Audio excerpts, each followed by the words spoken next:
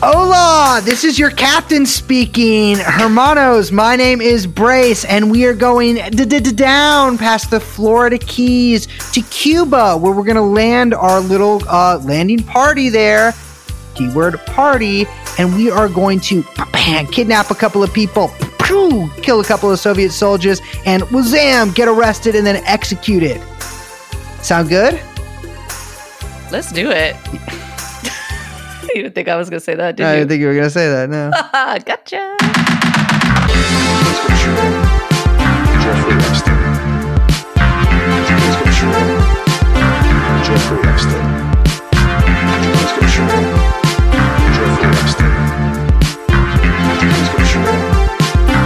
Jeffrey Epstein.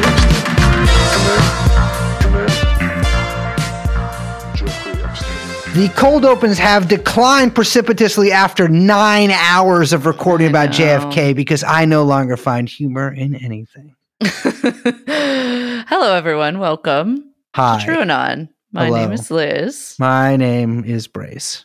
We're joined by producer Young Chomsky. Like I said, this is TrueAnon. This is TrueAnon JFK part 3? Trace. That's how they would say it in Cuba. Of question mark. Oh yeah, lots of question marks there. What are we talking about this episode? I don't fucking remember. We recorded it 5 hours ago. I don't know what we talked about. I can't tell you. What did we talk about? Wait, no, this is going to bother me. What did we talk about? We talked about Lee Harvey Oswald for 2 hours. Oh yeah, that's what we did. We talked about Lee Harvey Oswald for 2 hours. Oh, my man Lee. I know. Again, the greatest Lee Marxist-Leninist in American history. Mm-hmm. Did you already make that joke? We in fact did make that joke. But again, that was like 15 hours ago, so how can anyone blame us? No one's going to remember. You know what? We made that joke when I made that joke just now. Exactly. A female comedian alert. Let us hit the button.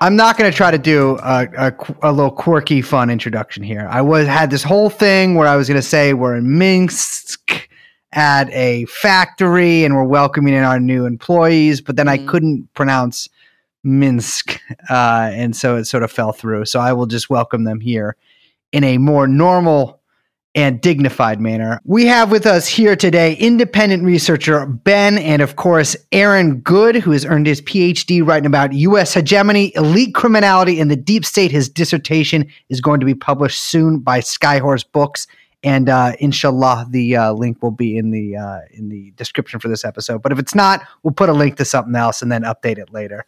Fellas, welcome to Minsk. Thrilled to be here. Doing? It's great to be here. It's colder than I thought. Yeah, a lot less fun too. In fact, I'll be returning home shortly. We are sort of gathered here to talk about one of the pivotal but often overlooked figures in the assassination of JFK, which would be a obscure character in history known as Lee Harvey Oswald. What an icon, huh? Yeah, truly an American icon. And I think there's a lot of public conceptions and misconceptions about Lee Harvey Oswald. I know there are a lot of sort of dueling theories about him, although many of them sort of do line up that he was an intelligence agent in some capacity.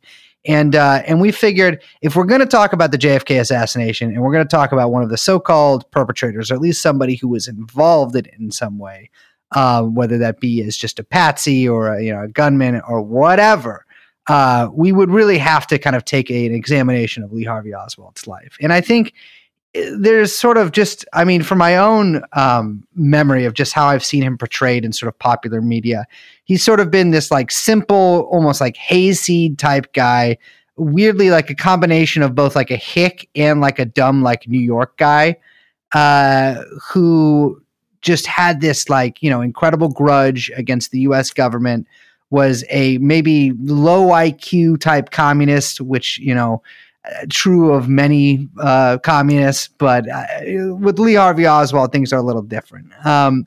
he did go to the Soviet Union, came back, and was just apparently so fed up that he assassinated a U.S. president.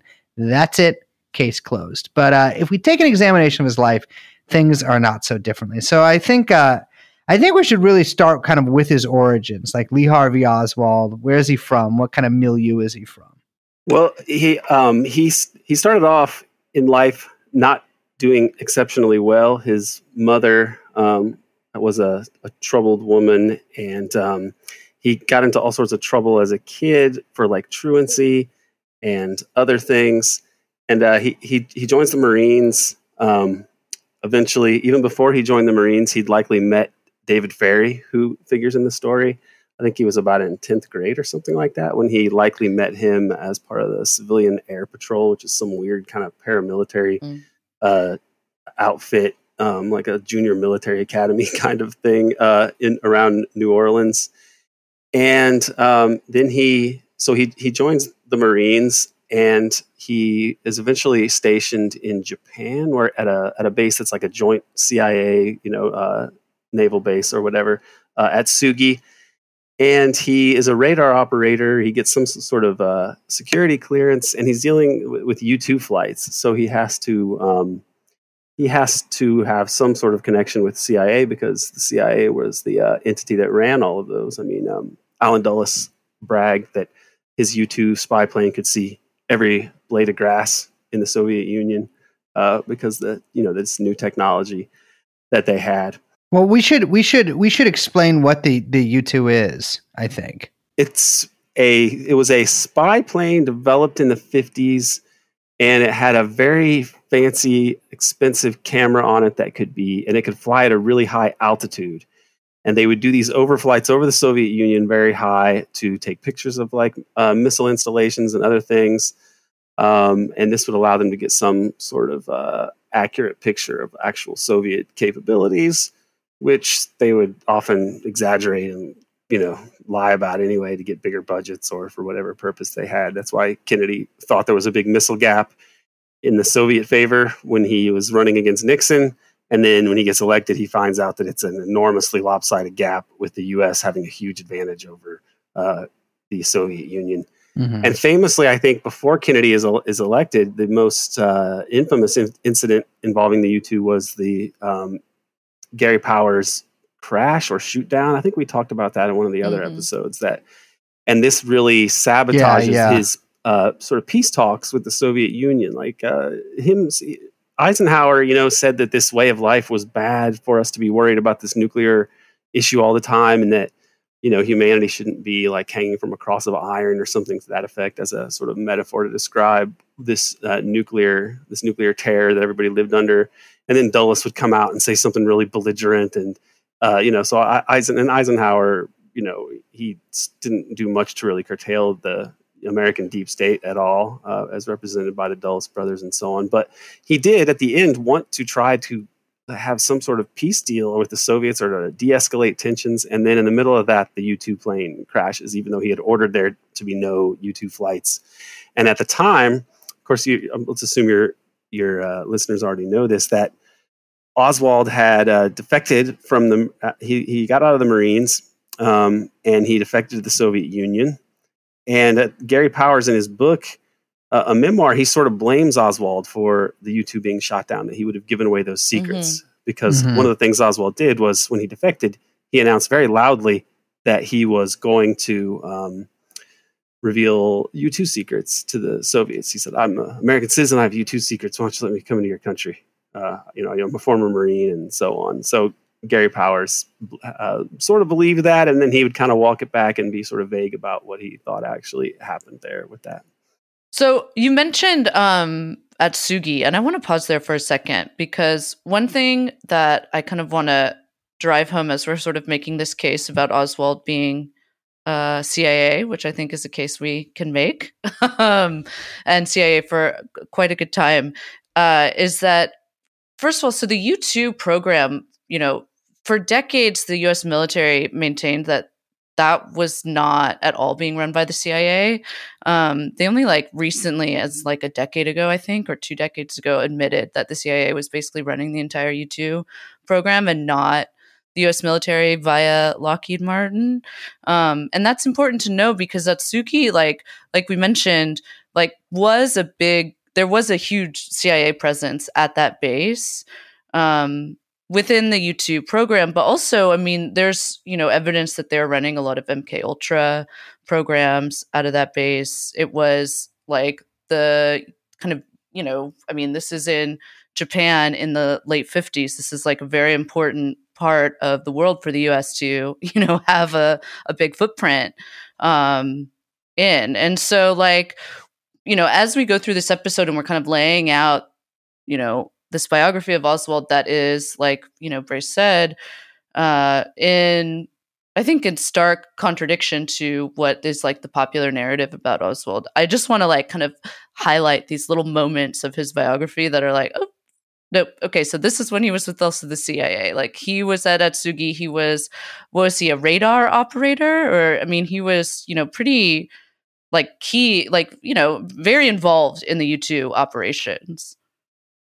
Yeah, and one other thing about the U2 program is we mentioned, Aaron mentioned David Ferry, who we'll probably get into more detail about, but, seems to me at least to have been Oswald's recruiter when they were both involved in the Civil Air Patrol in New Orleans very early on. There's that famous photo of the two of them, getting some chow at the Civil Air Patrol. Right. And it mostly seemed, that program seemed kind of like a Boy Scouts kind of a thing with kind of that military edge.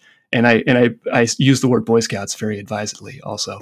But there's a lot of speculation that Ferry was a U2 pilot, and Jim DiEugenio talks about it in his book. And the fact that Ferry had alopecia, and if you've seen photos of Ferry, he has his eyebrows, painted on. And because one of the side effects that was noted from this high altitude, because the feature of the U-2 that made it able to avoid Soviet radars and interceptors for so long was its high altitude flight. And so one of the side effects of this high altitude flight was alopecia. So there's speculation that Ferry may have been at Atsugi flying U-2s. It's unclear if he was there when Oswald was there, but it does point to this. Oswald has a lot of handlers throughout his life, and this is sort of something that points to potentially Ferry having handled him in these early days. So just a fun aside. Yeah, I mean, one other thing about that Oswald's sort of early life is that he sort of loudly proclaims at one point, I think when he was in his late teens, that he is a Marxist, that he is a communist. And not only is he a Marxist and a communist, he's actually learning Russian. So, of course, he joins the Marines, and naturally, which is, I mean, of so course, many committed Marxists. But it's there's sort of different testimony from different friends that he has during his life, and some of them are like, I have no idea what you're talking about. Like he never once mentioned any foreign countries or communism or anything like that to me. And then there's other people who say, like, even people in his Marines unit who are like, yeah, this guy would like very loudly proclaim this kind of stuff. And one of the reasons for this sort of discrepancy is a lot of the times when people are, put into these sort of positions, like a cover, have a cover story, or they just call them stories in the CIA or whatever other intelligence agency they're in. I mean, and this isn't just a CIA thing. This is all intelligence agencies throughout the world on any side of whatever, is they get a story, they basically get a cover. And one way to do that, and we see that a lot with Oswald, or we can sort of presume that from a lot of really, we'll get to some of like the New Orleans stuff later, but like, there's a lot of instances in Oswald's life where he seems to be doing things that like don't quite make sense to the outside eye and like, to any sort of biographer of him. But if you're in the moment, they would do like a pretty good job of establishing like some sort of bona fides for the guy, well, of course, I mean, this guy's definitely a communist. He talked about it all the time, in our Marine barracks. There's all sorts of other stories of him at Atsugi, like being seen with a white Russian woman, which also probably just a prostitute, which there are quite a lot of those in around U.S. military bases in the Pacific. But I think that's sort of an early indication. And Ben, I think you're absolutely right with the Ferry connection there. that could totally have been something that he was basically told to do from an early age, and it worked. It worked pretty well because he was certainly known by a lot of people as a communist. Yeah, his placement at Atsugi base has another role too, which is we mentioned the fact that Gary Powers got shot down, and that Eisenhower had ordered those flights to cease. And one of the reasons they had ordered those flights to cease is they thought correctly that the Soviets were now able to hit these U-2s. So having Oswald learn about the U-2 program as this radar operator, he's now learning information about a program that's no longer useful to the CIA, right? Intelligence satellites are coming online at this point in time, or they're starting to come online. The U-2 program has been basically made useless by advancements in Soviet anti-air defenses and interceptors. And so, Oswald gets to learn about this formerly very useful piece of American military hardware and can take that information with him when he defects to the Soviet Union. But of course, in reality, the information is not very useful anymore. And so it's not a big loss for the CIA to, lose this radar operator to the Soviets. Yeah, and as Brace said, a lot of the earlier the things in his life seem not to make sense. Even his earlier statements of interest in socialism or Marxism seem strange, even before the Marines. Like he was attempting to learn more about socialism as a teen and such. And reportedly, his favorite TV show was I Led 3 Lives, which was about an FBI informant in the Communist Party, right? And then that was his story. And so that was his favorite show, and it was made into like a TV miniseries or a TV series. And so, it makes you wonder if that if that interest in taking on another identity or something like that would have encouraged him to do the kind of things that he apparently did in New Orleans and so on, leading up to November 22nd, 1963. And other issues with him in the military that are noteworthy. I mean, he's at this Marine base in California, and he meets Carrie Thornley, who I think we could go into more depth in at some point in the future, not today, perhaps. But and Thornley writes a novel with Lee Harvey Oswald as the main character. It's called like the Idle Warriors, and it's very strange that you would, of all the people you would write a story on. And Thornley later would also be a radar operator. And he would also go to Atsugi, and then he would end up in New Orleans at the same time that Oswald was there, working with, Guy Bannister and such. He's in the Adam Curtis thing, and I'm going to write more about that in the future. And I'll probably have that information more committed to memory at that point, because it's very bizarre. He starts speaking Russian in the military, which is in the Marines, while he's still there. It's speculated that he was taught at Monterey College, they're like a Monterey Language Institute or something like that the military runs. Yeah, that's where they send everybody. Yeah, that's actually where I learned. So it's not like the Marines are not a bastion of like freewheeling open-mindedness and such in the 1950s. I mean, I don't think they really are now, but in the 1950s, you start playing Russian records and talking about how great Karl Marx is. That's not the way to do well in the Marines. And like you'd have to be. It's just very strange. You start speaking, and he supposedly learns Russian from listening to records, right? But that's not really plausible. That either. makes absolutely no sense. I also think that it's behavior that would not be tolerated unless someone told someone, "Hey, don't worry about it." Like if someone in the Marines, especially at such a he also had correct me if I'm wrong, but he had pretty high level clearance as well. Like he was not I think it was like above top secret from what I recall. But I mean, it wasn't. I mean, he's not just like some guy just walking around about just like saying nonsense. Like, I mean, if he's like saying out loud that actually the communists are right at a fucking military base, like. Someone's going to be like, hey, we should get this guy out of here. And you know what I mean? Like, it's not behavior that would be tolerated in the fucking U.S. military. It just would not. In the middle of the Cold War, it just wouldn't be. You go to the psych ward, I would think. I mean, Yeah, or you just you know. get fucking kicked out. They'd be like, "What the hell are you doing here? Get out of here." Yeah. Dishonorably discharged. I mean, they did slam him on KP duty for a while, but that's because I guess he got caught with a pistol that he wasn't supposed to have. And then I think he beat up his superior officer at one point, which, all right, well, that's one mark in his favor.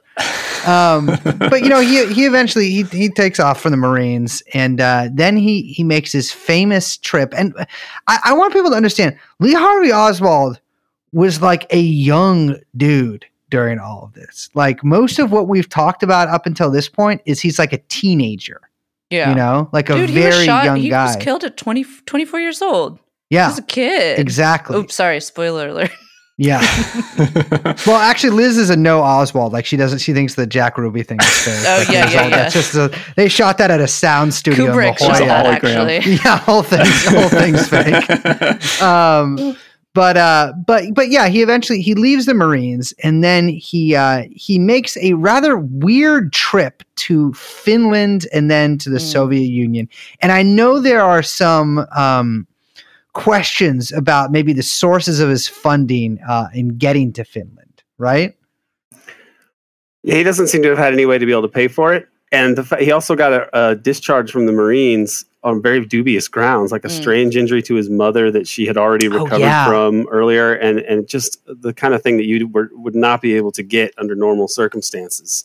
That sort of a release. And so, additionally, his travels, not only does he not seem to have been able to have the money in his bank account to be able to have paid for them, but there aren't. I believe it's from Britain to Finland, it seems like he may have gone on a military transport, that there wasn't really a commercial flight that he could have gone on anyway. And so it seems to be that what it really looks like, according to people like John Newman and other people that have looked into this, and I mean, most of the people who are in the critical community believe that he was part of some false defector program, that he was sent over as a dangle to try to gather for whatever intelligence purposes he was used for. And there was even a State Department employee who tried to look into this, who was in charge of giving people security clearances.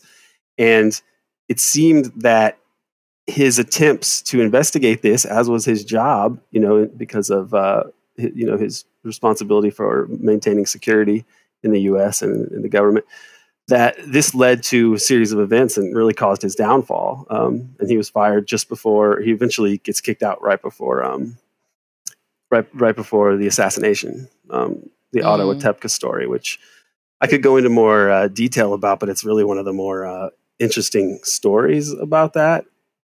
I mean, I feel like the false defector program is super important because I think it explains how it is that he ended up in the Soviet Union and for what purposes he was there. Because it does seem clear that the CIA was operating this false defector program, and the documents that Otepka was trying to get access to, I think pretty clearly led to him being fired, despite having otherwise a pretty stellar record in doing what counterintelligence guys do. I do want to make it clear though, like for those maybe who are super new to this stuff, like obviously during the Cold War there were a lot of defectors. Well, a good amount of defectors sort of on both sides, right? There tend to be the more sort of high level ones tended to come from the Eastern Bloc over to the West, although famously like the Cambridge Five, although not all of them actually made it to the Soviet Union. Some of the, Kim Philby, who we mentioned in the last episode, being the sort of the most prominent, although there were other people who were like moles and stuff like that. This is actually somebody who is defecting. The KGB were actually really skilled at running false defectors into the West. I mean, they actually gaslit Mr. Angleton into going insane with probably a false defector named Orlov and probably a series of other ones. But it was a pretty common tactic at the time because defectors were sort of seen as these gold mines and these really these sort of endless fonts of information, and obviously not as good as having someone in place all the time. But once you actually get someone over to your side, you can obviously, sort of pump them for information a little more safely. And so this would have been a program that absolutely everybody was running in during the Cold War. Yeah. And on the flip side too, like even if it wasn't for actual intelligence gathering, like defectors as like kind of cultural objects became very important in terms of like selling ideological garbage to people. Many of those books are still taught in American universities, by the way, of what the Soviet Union was actually like, and it's all fake news, people. This still goes on today. It's absolutely. I mean, the especially Xinjiang and such. You'll hear these people who say things about Xinjiang, which are defectors who are just exactly, the message is exactly what the CIA would like to be put out there. Yeah. And I mean, or North Korea. Yeah, sure. Korean one is pretty common. Yeah, right? that's the North Korean ones are actually generally pretty funny because they're just like they're not just being run by the CIA. There's like North Korean defectors being run by like South Korean tabloids, and so they'll just come out with like the most sort of insane stories. But then the American press will report that as appearing in the South Korean press, even though it's appearing in their version of not even the Daily Mail, like the National Enquirer, like the Sun or like whatever. Yeah, that funny. Was how the original Mockingbird thing worked. Was it wasn't so much about what they did with domestic journalists in the CIA. It hasn't really ever fully come out. But the Mockingbird program that Frank Wisner ran was the use of foreign agents to report things that would then get picked up by the American press. So this just goes on, and the defectors can add to that, and they can just put out any sort of information that they want. And as a result, we never really know what to believe. But if you reflexively don't believe news items that conform with what you can think the CIA would want you to think, you're probably going a long way towards figuring out what's going on. Which is like, all of this is to say that like I don't think that like Oswald being sent through a like fake defector program seems like a very plausible, easy to understand, like even for anyone just like first, like we said, first getting into all this stuff, like into the all the details about the assassination. Like this is not something that's very difficult to wrap your head around. Like this seems like a very obvious program that intelligence would be running, that would be very vast. It's almost like, you're just like throwing things at a wall and seeing what sticks. You throw a bunch of agents into the Soviet Union and see what you get. Now, in the case of Oswald, it seems like the Soviets were like, we don't know if we believe you, so we're going to send you to this toy factory in Minsk. Yeah. And the people in the U.S. who are in charge of like trying to monitor security issues, like Otto Otepka in the State Department, they understood that there was this kind of a program. So when Oswald defects in 1959, there's a CIA file opened on him in response to this. That would be routine for anybody. And then somebody in the State Department sends a letter to Richard Bissell, the guy who would soon be fired by Kennedy, asking for more info on defectors. And there was a list of like 18 people. And eventually, Otto Otepka gets interviewed by Jim Hogan, the guy that wrote a lot of great stuff about Watergate. And Otepka was the guy that initiated a study on the defectors, because the CIA and the military intelligence would not tell the State Department who were the double agents that were working for the U.S. but had defected to the Soviet Union. And so they came back with a list of like 5 people that you shouldn't bother looking into by the Office of Security, because the State Department had already supposedly looked into them. And Oswald was on that list. But Otepka said that, no, this isn't true. We don't really know about this guy. And eventually they opened another 201 file in 1960 in response to Otepka's inquiry. And this one is called Lee Henry Oswald. So they intentionally put a bogus name in there under him. And to make the Oswald thing even more confusing about the way that the CIA handled his defection and trying to figure out what was going on with him, is that it seems that these other files, these duplicate files with the fake name or their deliberately misspelled name, presumably, that they were used as a mole hunt to have a mole hunt to hopefully see like when this name that was erroneous would surface somewhere else. That might indicate that somebody had accessed this file and somehow let you figure out who a mole was, even though they weren't very good at actually finding the real moles. I think they had a zero success basically in finding. They like never found moles essentially. not until way after the fact, right? It seems. Yeah. So what happens with Otepko, though, is he gets taken off of sensitive cases once he looks into the Oswald case. And it's hard for him to figure out what's going on. He had been dealing with these people who were trying to get security clearances for people that may not have deserved it, like or warranted it because of different issues like Rostow. But Otepka gets demoted at one point. They try to trick him into accepting a post at the War College that would have meant he'd had to leave the State Department. They have spies in his office. He has his phone bugged. He actually catches an NSA spook in his office late at night when he wasn't normally there, and he walks in and there's an NSA guy there. His burn bag of like stuff he's supposed to like have destroyed gets examined every night. His house is surveilled.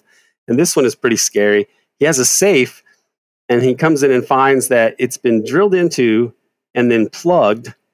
So presumably you drill into I don't do this myself, but you drill into a safe, and then you can put a mirror down there and you can look at the tumblers and you can see what the combination is. And then they just plug it back up helpfully. And the only thing that was in that safe was the study that he was trying to work on that included Oswald. And so, this whole event eventually leads to him being he's fired days before the Kennedy assassination, or a couple of weeks before the Kennedy assassination.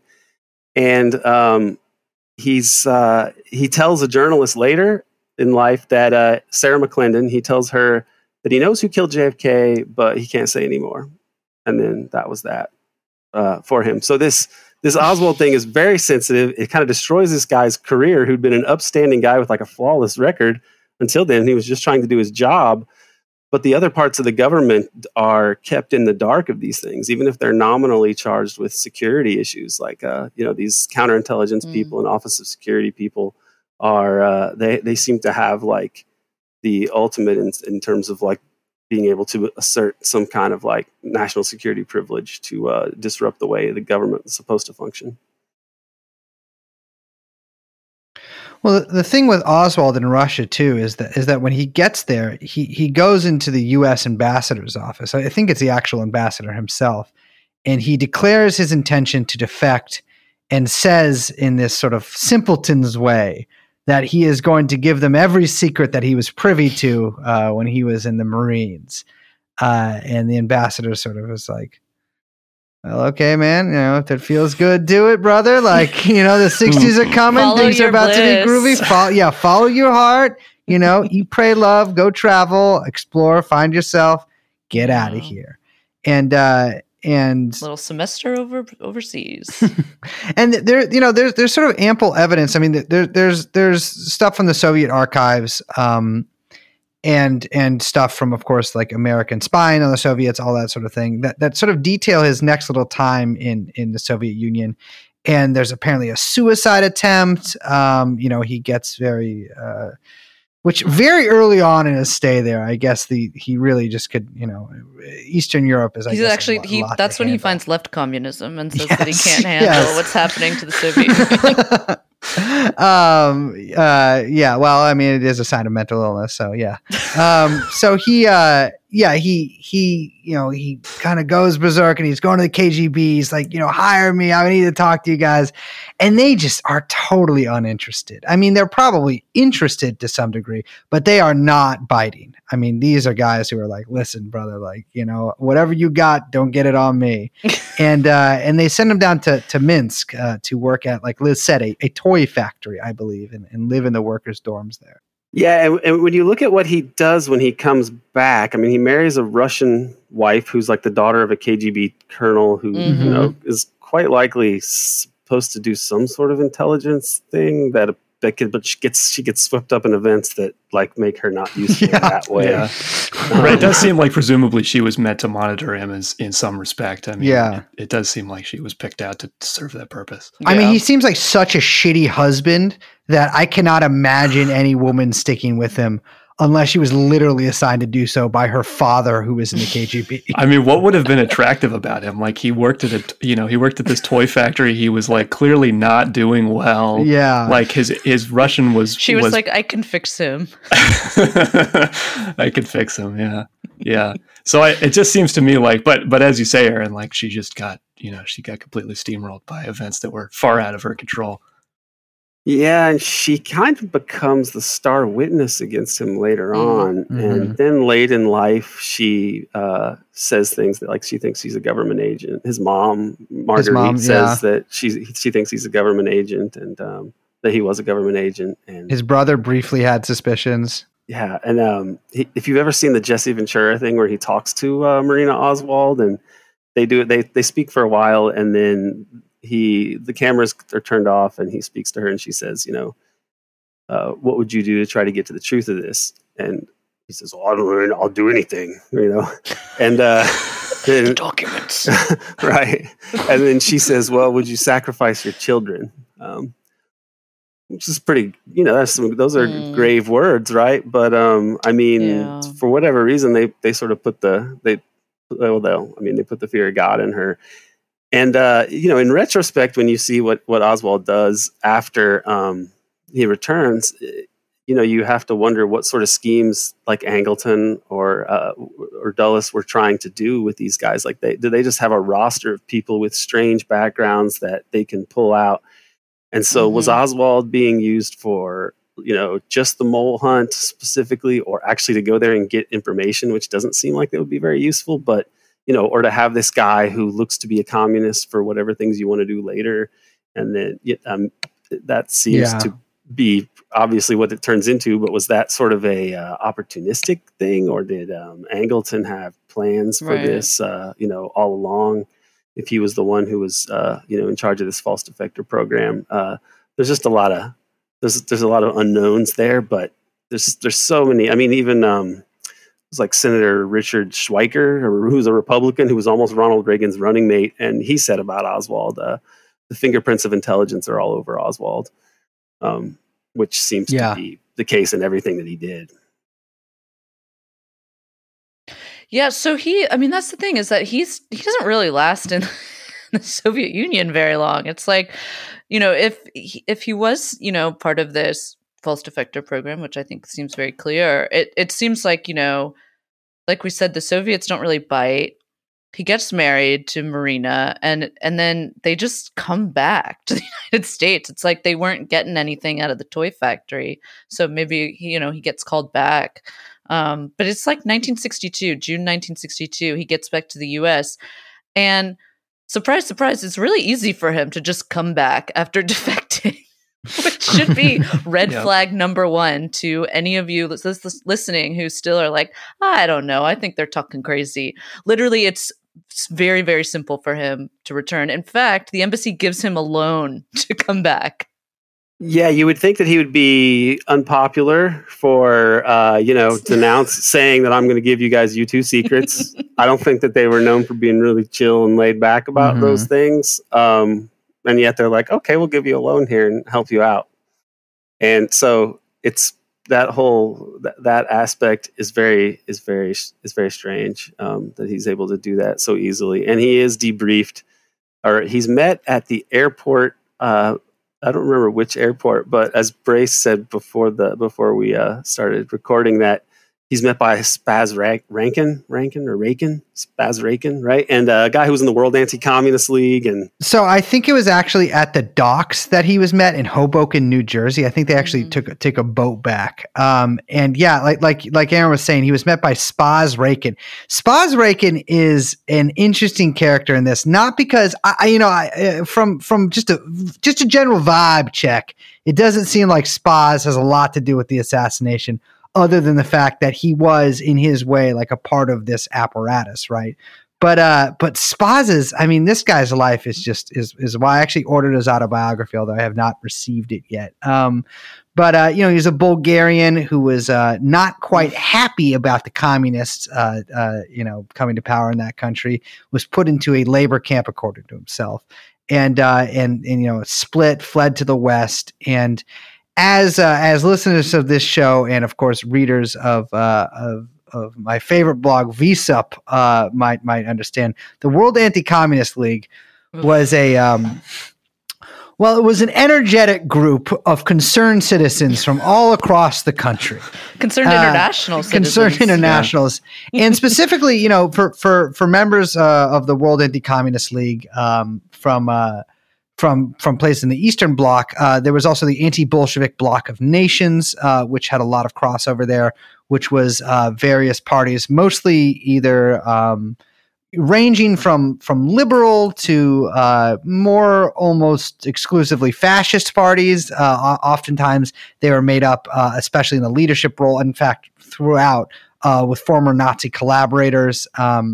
And Rakin's group was no different. He was the secretary treasurer of the American Friends of the World Anti-Communist League. At the time, also the secretary of the executive board of the Bulgarian National Council, which was a former Nazi collaborative group that was part of the World Anti-Communist League and Anti-Bolshevik Bloc of Nations. Curiously enough, Rakin himself was not a part of the Bulgarian like the fascist parties in Bulgaria. He was actually a member of the Bulgarian Agrarian National Union, but he collaborated very closely with the Nazi types. Of course, the CIA, and not to mention, all over this. I mean, all over this, but it's not just the CIA too. It's like the Saudis, it's the it's the Taiwanese government, it's the South Korean government. I mean, the Anti-Bolshevik Bloc of Nations, the World Anti-Communist League, is a huge thing. And there's, in fact, I believe Caribbean Anti-Communist League too, that has some crossover with Oswald too.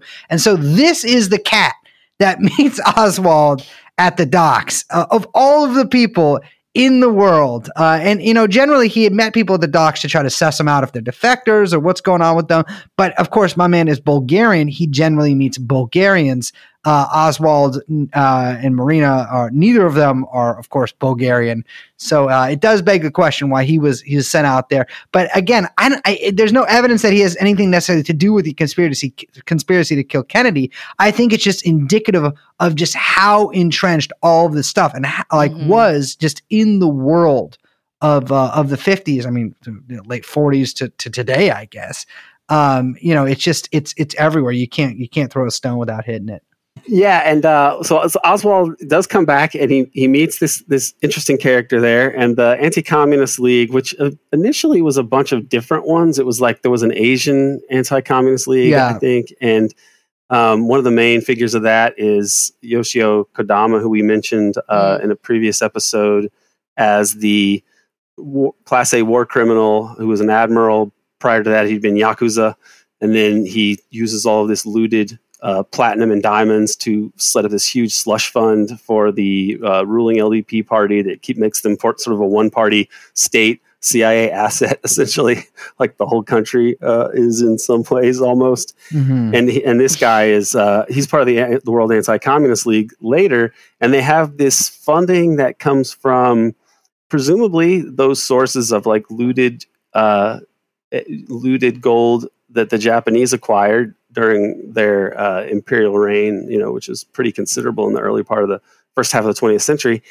And also, the KMT is involved with the World Anti-Communist League, and they control, a lot of the proceeds from the opium traffic, in the Golden Triangle in the aftermath of World War II and all the way through the Vietnam War era. So they have a lot of money that is totally unaccountable, and they're connected to the heads of state of other American allies and their intelligence services, which are impossible to monitor. Really, I mean, we can't even monitor our own, much less those of another country. And so, the power of this sort of clandestine, international apparatus is a big part of the U.S. empire, the American century, whatever you want to call it. And so, that Oswald is met by a figure within that world, and that he later works for another one, Guy Bannister, which you alluded to earlier. This is, I think this is important to notice in his background. Not to my knowledge, do I know anybody who operates on that level? And I've met more people than Oswald should have. He was not a person from high society or even, it was like sort of a lower working class sort of background, like not somebody who should be befriending the people that he does. And he gets back in the summer of 1962. And then in September of 1962, he meets George de Mohrenschildt and his wife. And this is a meeting that, George de Mohrenschildt doesn't have any reason to consort with a fellow like this. He's from an oil aristocrat family, white Russian family. And he meets Oswald and his wife at the suggestion of the Dallas, the top CIA guy in Dallas, J. Walton Moore. And I think Ben can say more on de Mohrenschildt, so I might let him speak here. Yeah. We should spend some time on this guy because this is a real fun character in this story. I want to make clear too here, and again, with all the usual caveats, I don't think these are good people. I don't think that they're people who are wonderful characters throughout history that I'm glad they existed. But I like George in a weird way. He's him, wild. And it's like I like the three characters from sort of this whole scheme that I sort of have this weird affection for, just because they're such wild freaks. I mean, real freaks are de Mohrenschildt, Sturgis, Fiorini, and Lorenz. I mean, I think that they are just absolute weirdos who could not have found the sort of lives they found in any other sort of industry than the industry that they were in. Yeah, it's like everything is so like bloodless now that we just have these sort of like sad, we have like horrible like Harvard educated bureaucrats, that have like absolutely they're just like totally bloodless, like they've lost all kind of like style and like like craziness. Panache. And there's no panache. Yeah, everyone's just like but back then they had some real, probably because all the Nazism running around, but there's some real kooky, esoteric guys. De Mohrenschildt is like, I'm going to butcher his name constantly, but that's part of the fun. Yeah, he's real fun. He feels like a real peacock, Yeah, the Warren Commission really tried to play that aspect of him up, sort of like make him seem like kind of a playboy and sort of a traveler, not tied down. I think as a good cover for the fact that he was pretty clearly a CIA asset. Absolutely. For a very, very long time. Yeah. And like the fact that because Aaron, you mentioned this, why would Oswald be with these high society people? Because de Mohrenschildt, in Dallas around this time, we're going to talk about the Dallas oil elite milieu again, but we gotta hit that again. Friend. But because de Mohrenschildt was part of this group of white Russian people who had come over to the U.S. after the Bolshevik Revolution. They had sort of lost all of their ancestral holdings, and they had been expropriated and all of this. So they came to the United States, and obviously, as you can imagine, ideologically became some of the most fervent anti-communists, total reactionaries. Totally. He was like the son of a Tsarist official. Like, son of a Tsarist oil man, actually. Yeah. Although I will say it's funny, David Talbot does call him sort of new left, which works on a few levels, but it does seem like de Mohrenschildt was, I don't know if it's as firm in all of his political beliefs as some of his compatriots would be. Yeah, he definitely seems that way. When you compare him to like somebody like Bowie or other people in that circle, he definitely seems like a little less ideologically committed. Kind of, maybe in it for the fun, in it for the laughs, and certainly the money. I mean, he was a big, like you mentioned, like he was an oil geologist. That was sort of ostensibly his trade. I think a great cover because obviously it provides a lot of, there's a good reason that you'd be going to all of these different places. And like Aaron mentioned, like the idea that Oswald would be hanging out with this, at this point, right? Oswald is a Marxist, like he's an avowed Marxist. Marxist-Leninist. He was a Marxist-Leninist. He had defected to the Soviet Union. He had renounced his American citizenship. Mm-hmm. So why, when he comes back to Dallas, is he hanging out with these virulently anti-communist, white Russian immigrants. Like it doesn't. Like why would that His happen? It wife doesn't make any is sense. this daughter. I mean, like his wife is a Soviet Right. national. Like it Right. it makes absolutely no sense that she Yeah. would be welcomed in. And by the way, I've never read any sort of coherent, even close to coherent explanation for this. It's just like, they just, I don't know. He wanted to learn, speak Russian with people, these again, this is like somebody coming from Cuba, like who defected to Cuba, coming back after a couple years and moving to Miami because they want to speak Russian better. Yeah. Or excuse me, speak Spanish with people. Like it's ridiculous. Yeah, it doesn't make any sense. And as Aaron mentioned, Fort Worth, Texas. I mean, this is not, it's a place that, is pretty central to the story. Yeah. It's like, and as Aaron mentioned, the sort of initiating event for why de Mohrenschildt became introduced to Oswald, because he didn't know him, but he knew of him. Bowie and other, George Bowie and other people in that circle knew Oswald. And J. Walton Moore, the CIA official in Dallas, which by the way, completely illegal for there to be a CIA station in Dallas, oh, right? Absolutely. But in any case, there was. And Walton sort of gave, the way the CIA doesn't work. It's not like he said, go befriend Oswald. But Walton gave de Mohrenschildt the idea that he should become friends with Oswald. And de Mohrenschildt, having been familiar with various agency, for example, de Mohrenschildt claimed he was on a walking tour passing through Guatemala City, just happened to be at exactly the same time that Operation Mongoose was being run out of Guatemala City, right? So de Mohrenschildt was obviously a CIA asset at this time. He understood what Walton was, what J. Walton Moore was saying, and so Bowie introduces Oswald to de Mohrenschildt, and they become his handlers.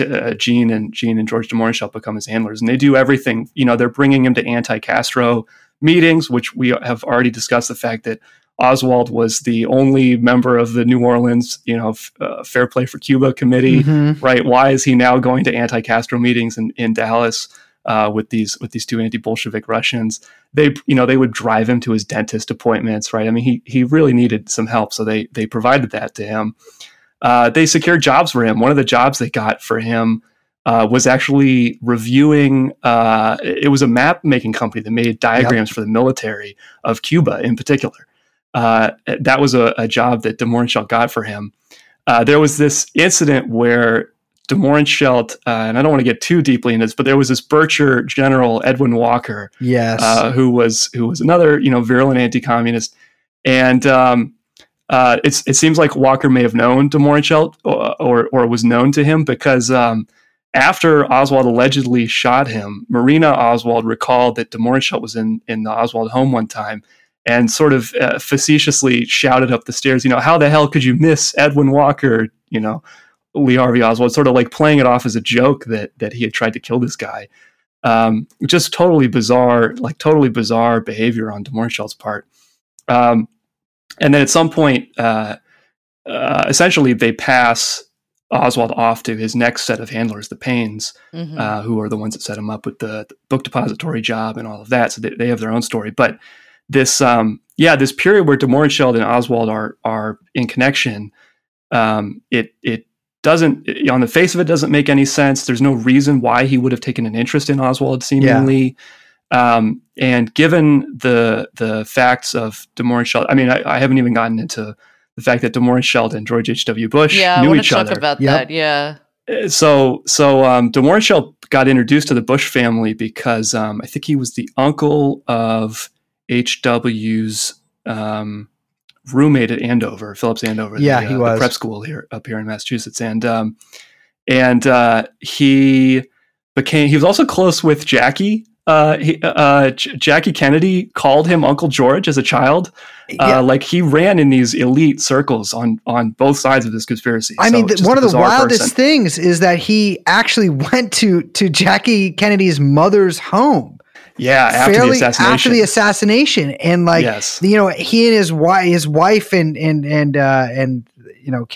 Jackie Kennedy's mother were like collapsing, weeping into each other's arms at this, and they were not invited back to the home after that. But of all of the people in the world, one of Oswald's closest companions is at Jackie Kennedy's mother's house. I mean, again, Oswald is a nobody, right? That is. that's one of those things that makes you really just like it just archly raise an eyebrow.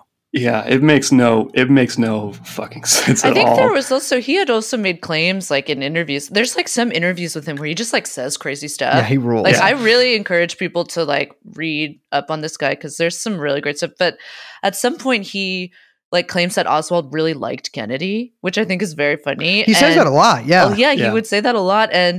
And there's multiple people that say that both he and his wife like vigorously said that Oswald was a patsy. Like it almost seems like he had a kinship with him.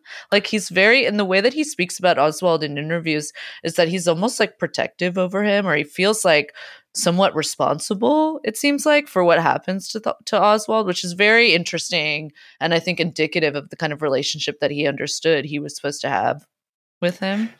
Yeah, you mentioned, Brace, like this idea of like having a certain kind of like affection for him, and it's I think part of it, for me at least, comes from the fact that he had no idea what he was into. Yeah, and after the assassination, clearly understood like what role he had played in it. And like when he, when he was at the Warren Commission, he said at the time that it seemed like they had already decided that Oswald was going to be their guy, that he was going to be their lone gunman. And that, that guilt had already been established. And so again, like you say, like he seems sort of protective of him. And I mean, the whole, what happened to him at the end of his life, and the fact that it seems pretty clear that he was being tracked. And he actually wrote a letter to George H.W. Bush, where he asked for help, and H.W. basically told him to fuck off. And then he died not very long after that. It's just it's a very, very strange set of circumstances. I mean, when particularly, I think the reason that because it seems to me that he got suicided, right? He committed suicide. That is the official cause of death. But I think it seems pretty clear to me that it was in connection to the fact that he was potentially going to testify for the House Select Committee. Yes.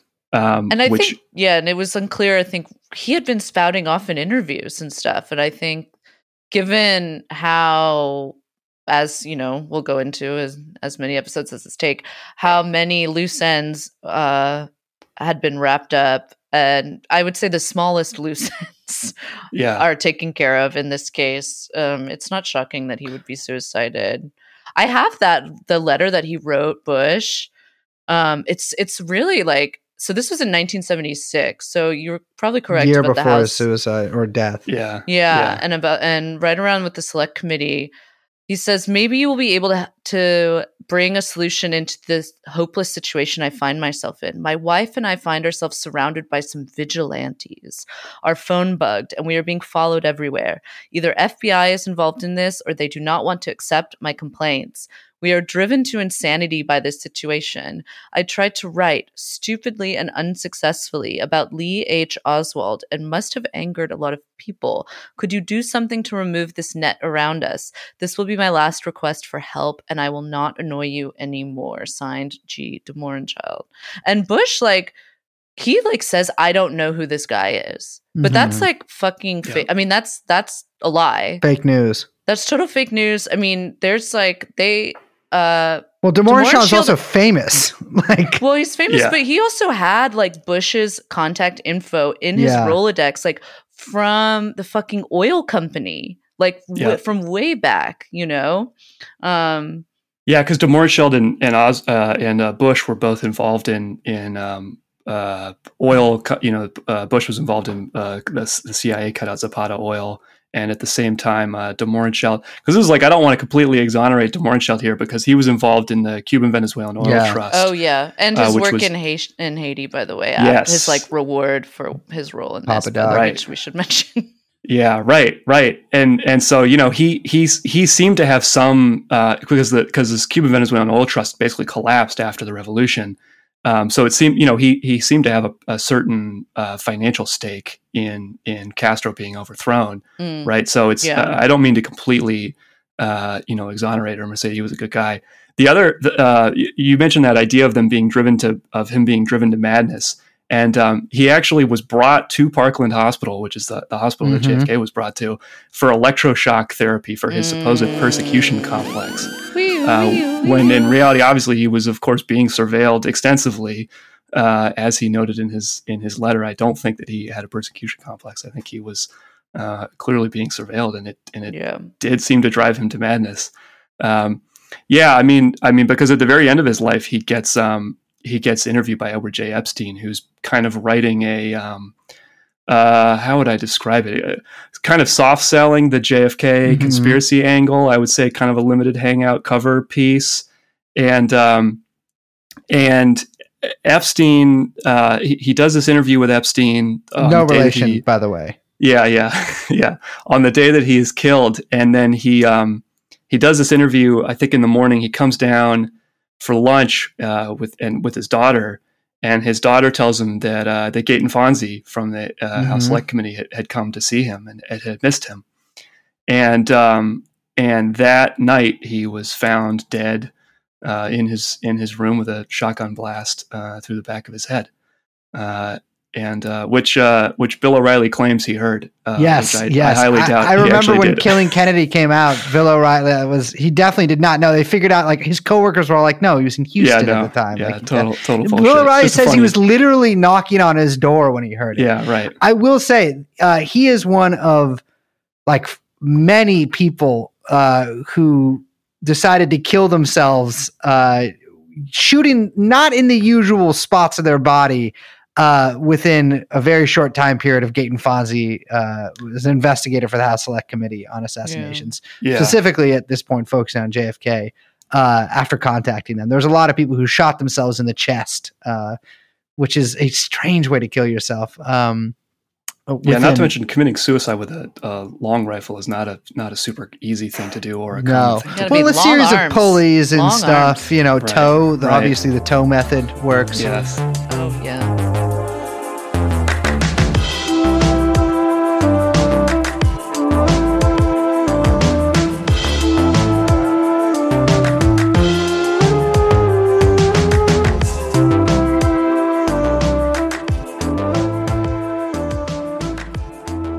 So it came out recently in this book by Greg Polgrain called The Incubus of Intervention that there was a Dulles connection to de Mohrenschildt going back for decades, really. So his father was a guy running a Standard Oil, connected project or owned project, more or less, in Baku, the oil-rich part of the present-day Azerbaijan, with all this Caspian oil. And I mean, when Hitler tries to take Stalingrad in World War II, it's to cut off the supply of oil because Baku is so strategic. And then the Nazis fail there, and that spells their doom, right? So this is a really important, resource. And it was George de Mohrenschildt's father who ran this oil operation. And as an aside, in the early 90s, after the Cold War ends, the U.S. sends jihadis into this same area and eventually is able to bring Azerbaijan over to the U.S. camp and do something that, the Nazis couldn't do. So for what that's worth. But the interesting thing about de Mohrenschildt and Dulles here is that back in 1920, 1921, his father was working with Alan Dulles. So Alan Dulles was lobbying for Standard Oil, and they were negotiating with Nobel interests in Russia, Baron Sergius Alexander von Mohrenschildt, right? And so this connection between Standard Oil, Dulles, and the de Mohrenschildt family goes back to the 1920s. And Polgrain, this history professor in Australia, who's really written probably maybe the best book on the actual coup and the way that it happened, by interviewing a lot of the principals involved in Indonesia in 1965. He also goes into what happened with, JFK and Dulles, and he brings de Mohrenschildt into this story. And so when de Mohrenschildt is testifying during the Warren Commission, he's one of the people that testifies the longest because he knows Oswald so well. And he's being interviewed by this guy, Bruce Jenner. And later he tells people that, he felt threatened during the Warren Commission hearings because Alan Dulles was there, and he was present when Jenner was asking him all these questions. And so he kept a lot of details hidden, especially things that were oil related and things that involved Alan Dulles. So he had a sense that he was, afraid of this guy, even during the Warren Commission. And as Ben alludes to, he doesn't seem to be aware of the plot really, but he knows enough to keep his mouth shut about these things. Mm-hmm. And then later, when there's more interest in the case in the 70s, in the fallout of Watergate, and the Church Committee goes and they look at the performance of the FBI and the CIA, they write a whole volume of the Church Committee report is on the performance of the intelligence agencies, and they find that they did an inadequate job of investigating the assassination. And so, this eventually leads to the second congressional investigation that Ben alludes to, the House Select Committee on Assassinations. And during this time, in the mid-'70s, he had been talking to Epstein and this guy who seems to be Dutch intelligence named Willem Oltmans. Yeah. And he begins to make more and more statements about Oswald and his connection to him. Oltmans, for what it's worth, always believed that de Mohrenschildt's death was a murder, and so did his wife.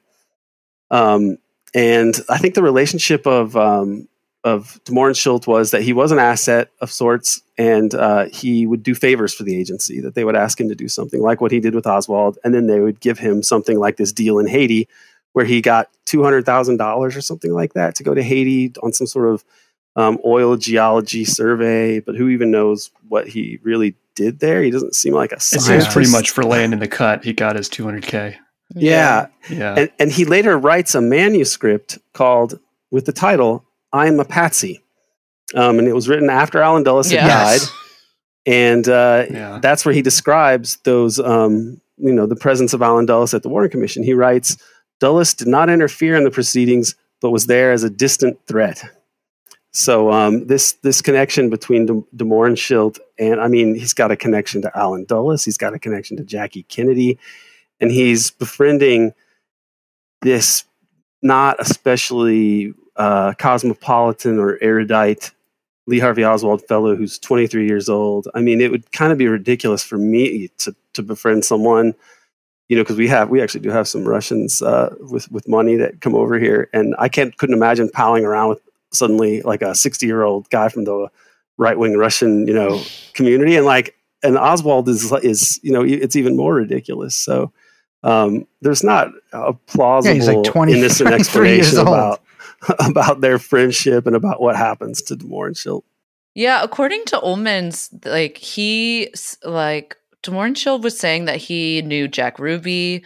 He said that, he basically said that he felt responsible for Oswald and the entire, almost setting up the assassination in a weird way.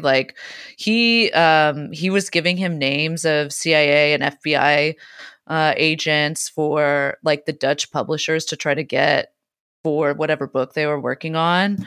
And at some point, Oltmans was like, okay, I'm going to get a Soviet diplomat to come join us. And it freaks de Mohrenschildt out so much that he's like, okay, they're at dinner. And he's like, I'll be right back. That sounds great. And then just doesn't come back to dinner.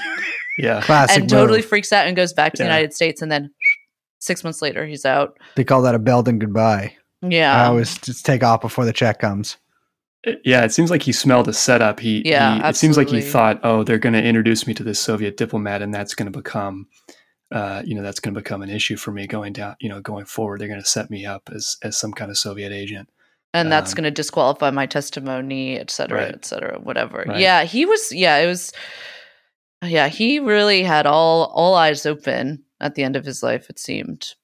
Well, de Mohrenschildt also had his eyes open at a certain party where he introduces the Oswald family to the Payne family. And now this is such a peculiar incident because I can't remember exactly. I guess it must be in El Paso, but there's a house party or something like that where Oswald is attending as a guest of de Mohrenschildt. I think Marina is there as well. And de Mohrenschildt introduces them to one Ruth Payne. And she says she never sees De Mohrenschildt again.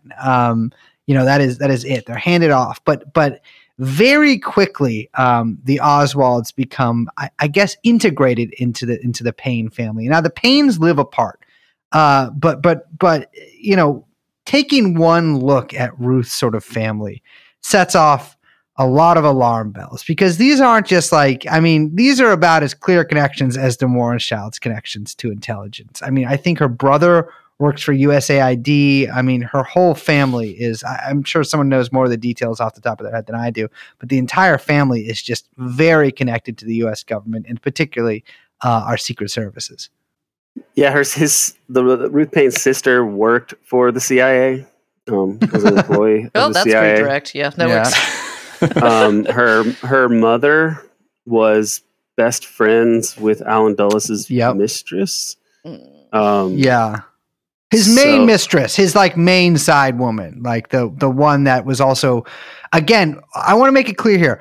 Alan Dulles was in a polyamorous relationship with his wife and his mistress, who also both went to Jung. It was ethical non-monogamy. Ethical non-monogamy, exactly. Yeah. So I want to be clear that the Paynes were connected, but they knew the Dulleses, right? And so Ruth Payne is married to Michael Payne, and Michael Payne is the stepson of the inventor of the Bell helicopter, which was very popular model in the Vietnam War. If you've ever seen, I have one photograph that I show in classes of a field where there's 16 Bell helicopters taken off, and the Vietnamese figured out how to destroy them in a particular way, and so that just means you got to make more of them. And they had a lot of files and things in their house that suggested that they were infiltrating or keeping tabs on local groups, because they were sort of left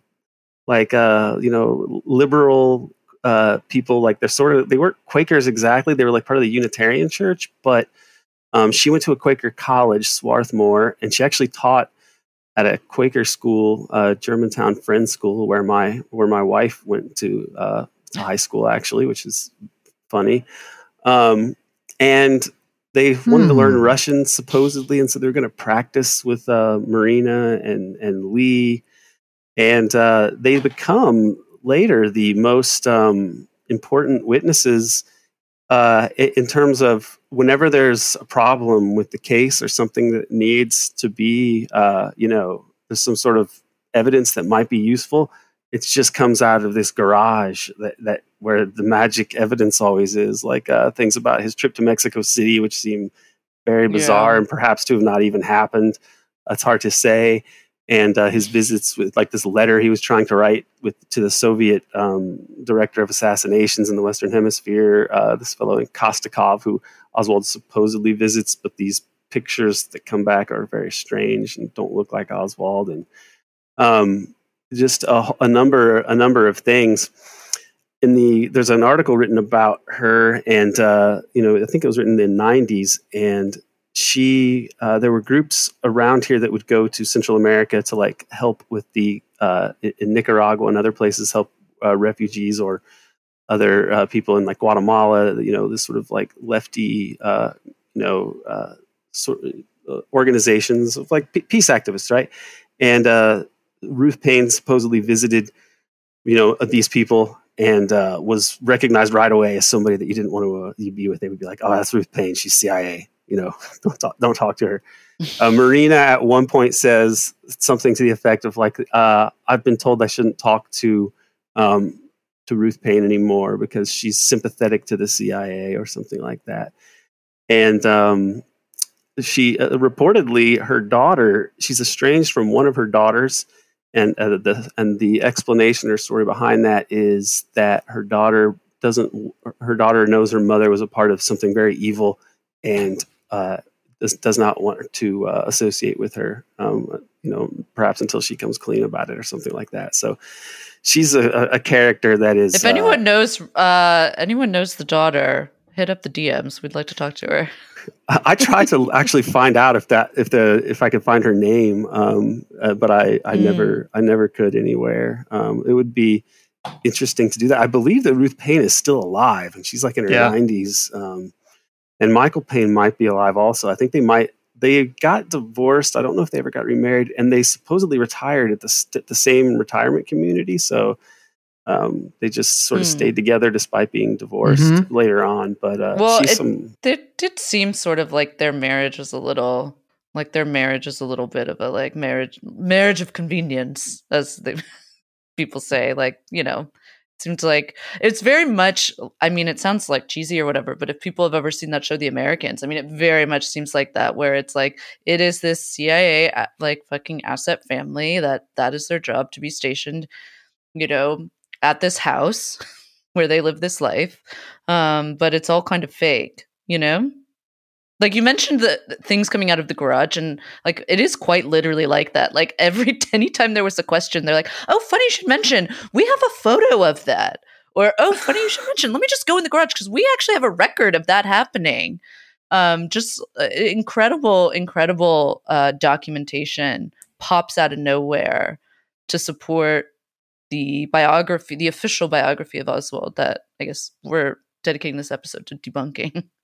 Yeah, and I find what you say about the marriage is probably true, that it's some sort of strange relationship. I mean, she seems she's depicted in an Oliver Stone film. They give her a different name, but they really capture this kind of creepiness of her, I think. And I've known more Quakers and such as I've been here, on the East Coast for a while.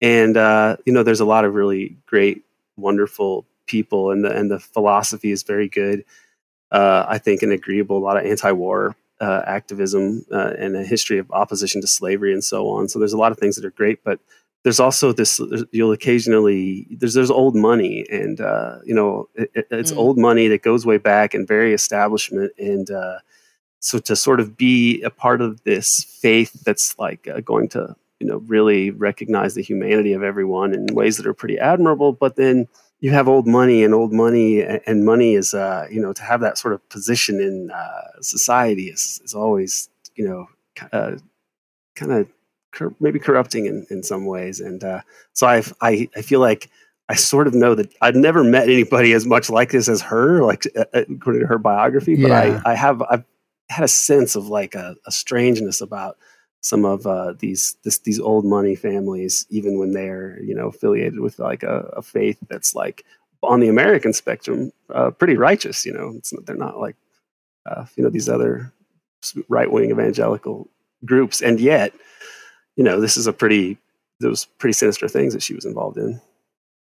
Quakers are still part of the WASP brethren at the end of the day. Yeah. Really, hard to escape that. It's not only that, but I mean, one of history's greatest leaders, I mean, let alone America's greatest presidents, was of course a Quaker himself, Mr. Richard Nixon. So, and a man who did bring peace on earth by going to China and really just, I mean, mid-70s when China really started getting good. And so, he just brought with him all that goodwill and love with him.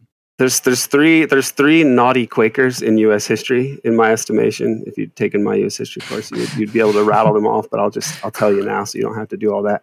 It's the first one is A. Mitchell Palmer of the Palmer Raids.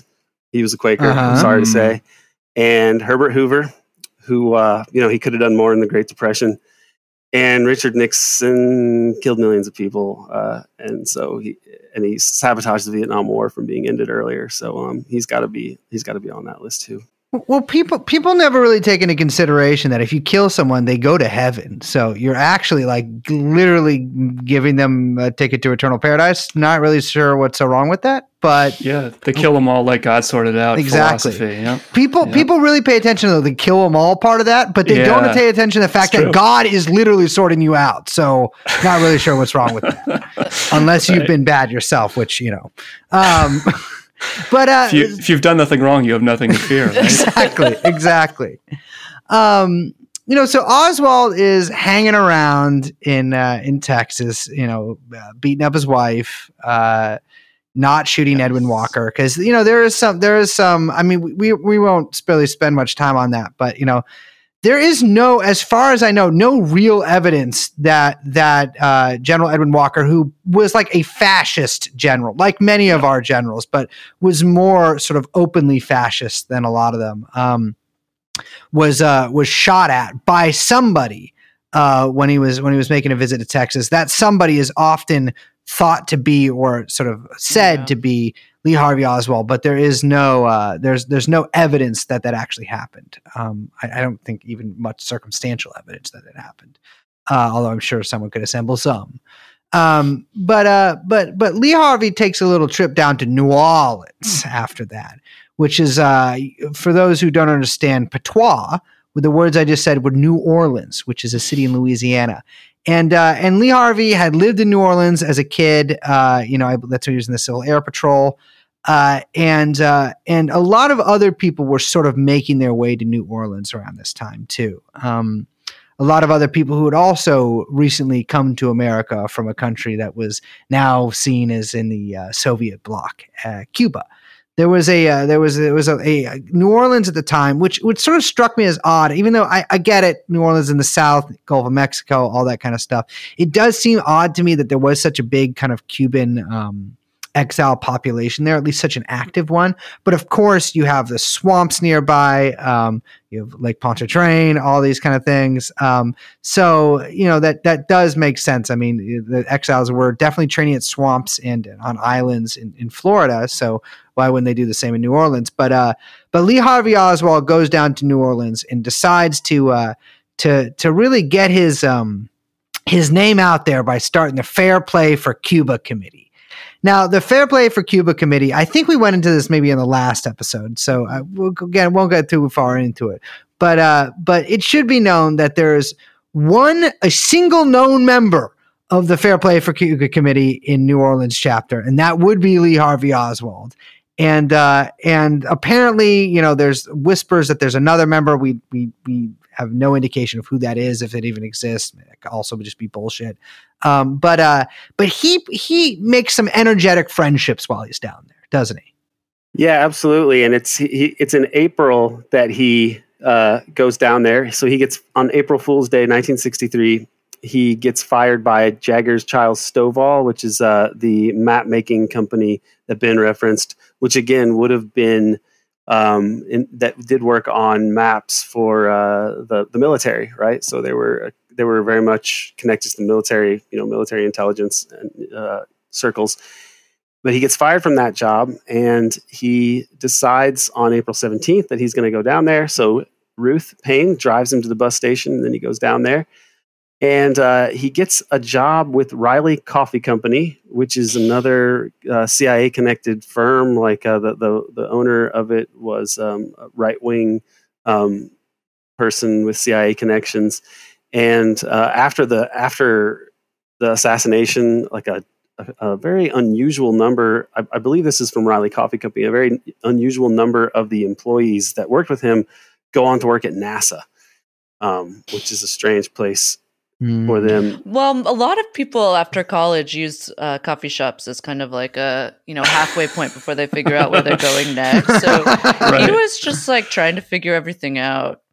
I do want to say, you said it had CIA connections. To be clear, like William B. Riley, who's the owner of the Riley Coffee Company, it's like in documents that he had worked for the CIA for like years. This is well documented. So it was like fully just it's very weird to say that the CIA was owned and operating coffee shops, but that was what's happening. And that's where Oswald was working.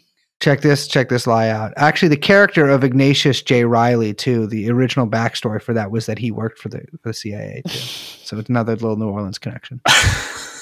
And for people who have seen, this will be, nothing new, but for people who have seen Stone's movie, the JFK, because it's very cute the way they like show all this. But the coffee company is literally right smack dab in the middle of like all of the New Orleans intelligence agencies. It's like right in the center, like close to the CIA, FBI, Secret Service, ONI. It's like right across the street in this like little block radius. It's really fucking weird to think about, actually.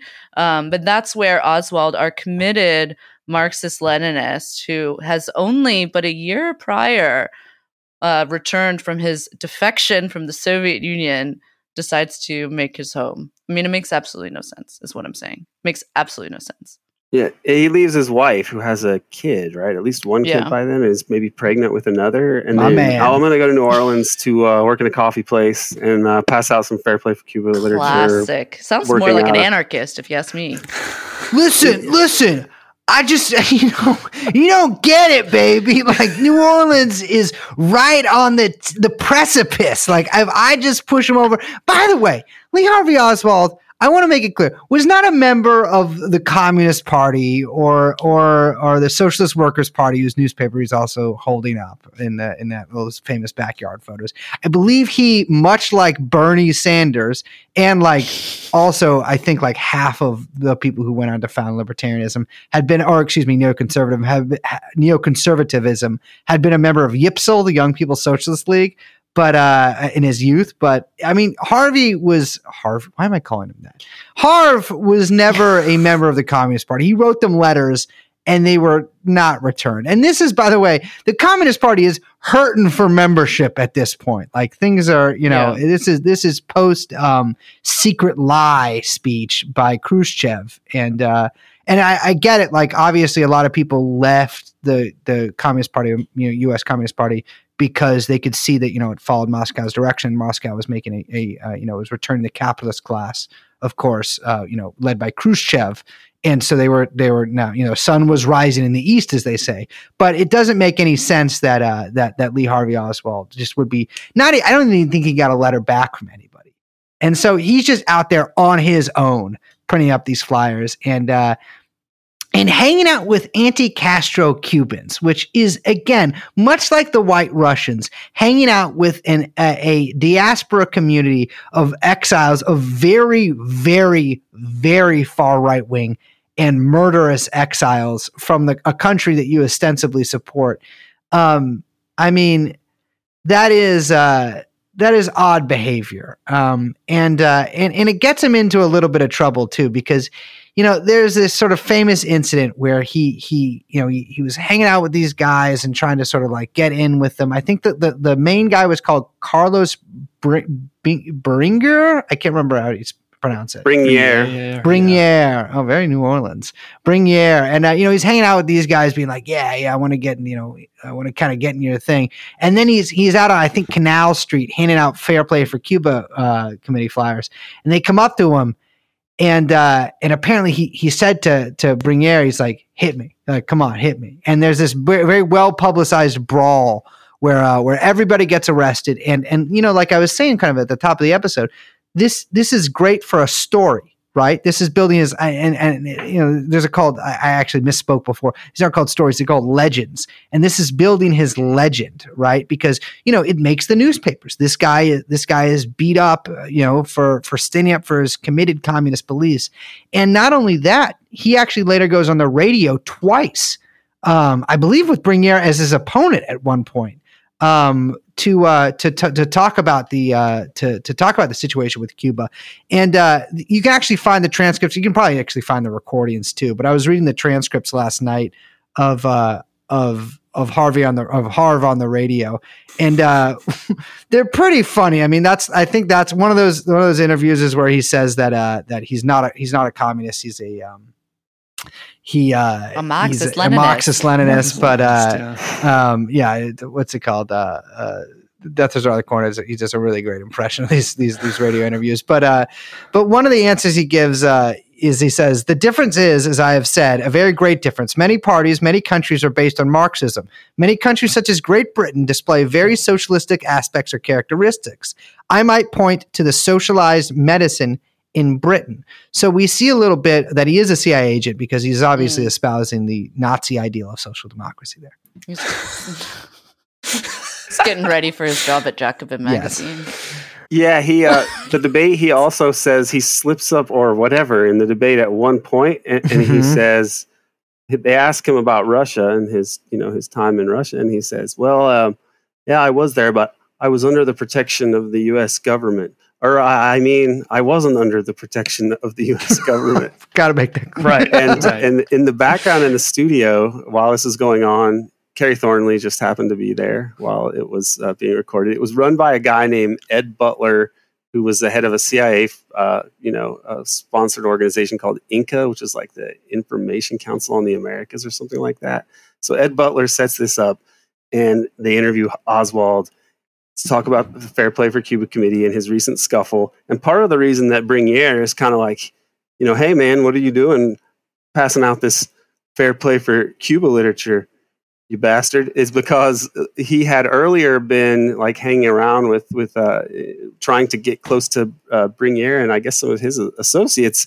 And at that point, pretending to be an really anti-Castro or whatever. He was acting like an anti-Castro guy before that, and then all of a sudden he's doing this. So it makes this whole scene very weird. And it was outside of the Trade Mart, actually, where this happens, the Dallas Trade Mart, which is the Clay Shaw organization, the guy that Garrison goes after later. And you said that there was one other member in the Fair Play for Cuba Committee, and that guy was just Alec Hidell or AJ Hidell, which was just Oswald's alias. So there was really it was just Oswald, and all he does is get arrested. And once he gets arrested, he asks for an FBI agent, which is not the first thing a communist would be like. Can I talk to the FBI? If you're really a communist, you probably want to steer clear of them.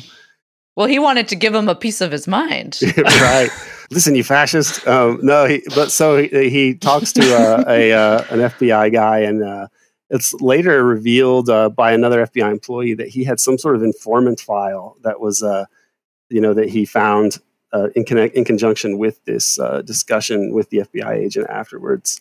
So all this serves to do is discredit the Fair Play for Cuba Committee, because once it gets revealed that he had defected to the Soviet Union and was a communist, then it's a way that this sort of liberal, progressive organization, Fair Play for Cuba, can be exposed to be somehow linked to Moscow. And so it discredits him, or discredits the Fair Play for Cuba Committee. And that's really all it does. He doesn't organize. He doesn't get any meetings together. He just creates a spectacle that, to his mind, he probably thinks is helping to discredit the Fair Play for Cuba Committee. And we know now that the CIA was illegally doing just that they were carrying out operations. David Atlee Phillips of the CIA was part of that. So was the illustrious James McCord.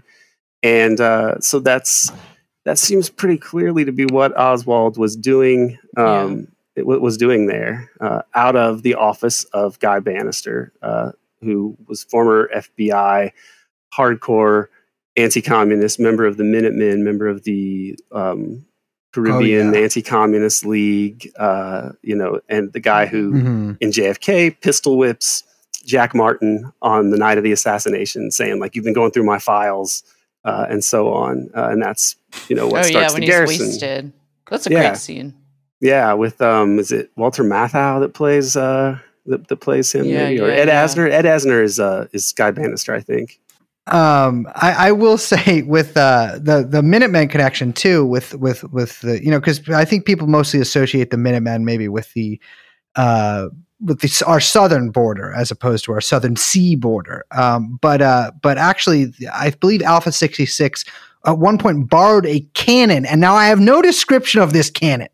I don't know if this is an old timey, you light the match, the fuse, or the ball cannon, or if this is a more modern cannon. But Alpha 66 at one point borrows a cannon from the Minutemen and loads it onto one of their boats. I mean, like we were talking about in the last episode, they were running these raids into Cuba or into Cuban territorial waters to fuck with Russian ships, especially during sort of the peace deal times or in violation of the Neutrality Act. And at one point, they're actually, they're sharing munitions between these two groups. I also wanted to bring up that the Guy Bannister, so the Guy Bannister being in the Minutemen, this because that 544 Camp Street address, which is really especially what links Oswald to Bannister, is the fact that on one of the Fair Play for Cuba Committee leaflets he printed out was this 544 Camp Street address, which is where Guy Bannister was based out of. And not only was Guy Bannister anti-communist, former FBI agent, who may well possibly have been running whatever operation it was that Oswald was doing to discredit the Fair Play for Cuba Committee, or was involved in some way hey, have this guy hang out in your office, let him use your office as a base to do this. But Carlos Brunier was also based out of the 544. The guy that Oswald got into a fight with and had this debate with on the radio was also based out of that same 544 Camp Street address. So the whole thing just seems like a completely contrived operation from start to finish. I mean, it's a pretty much closed loop between Bannister, Brunier, and Oswald.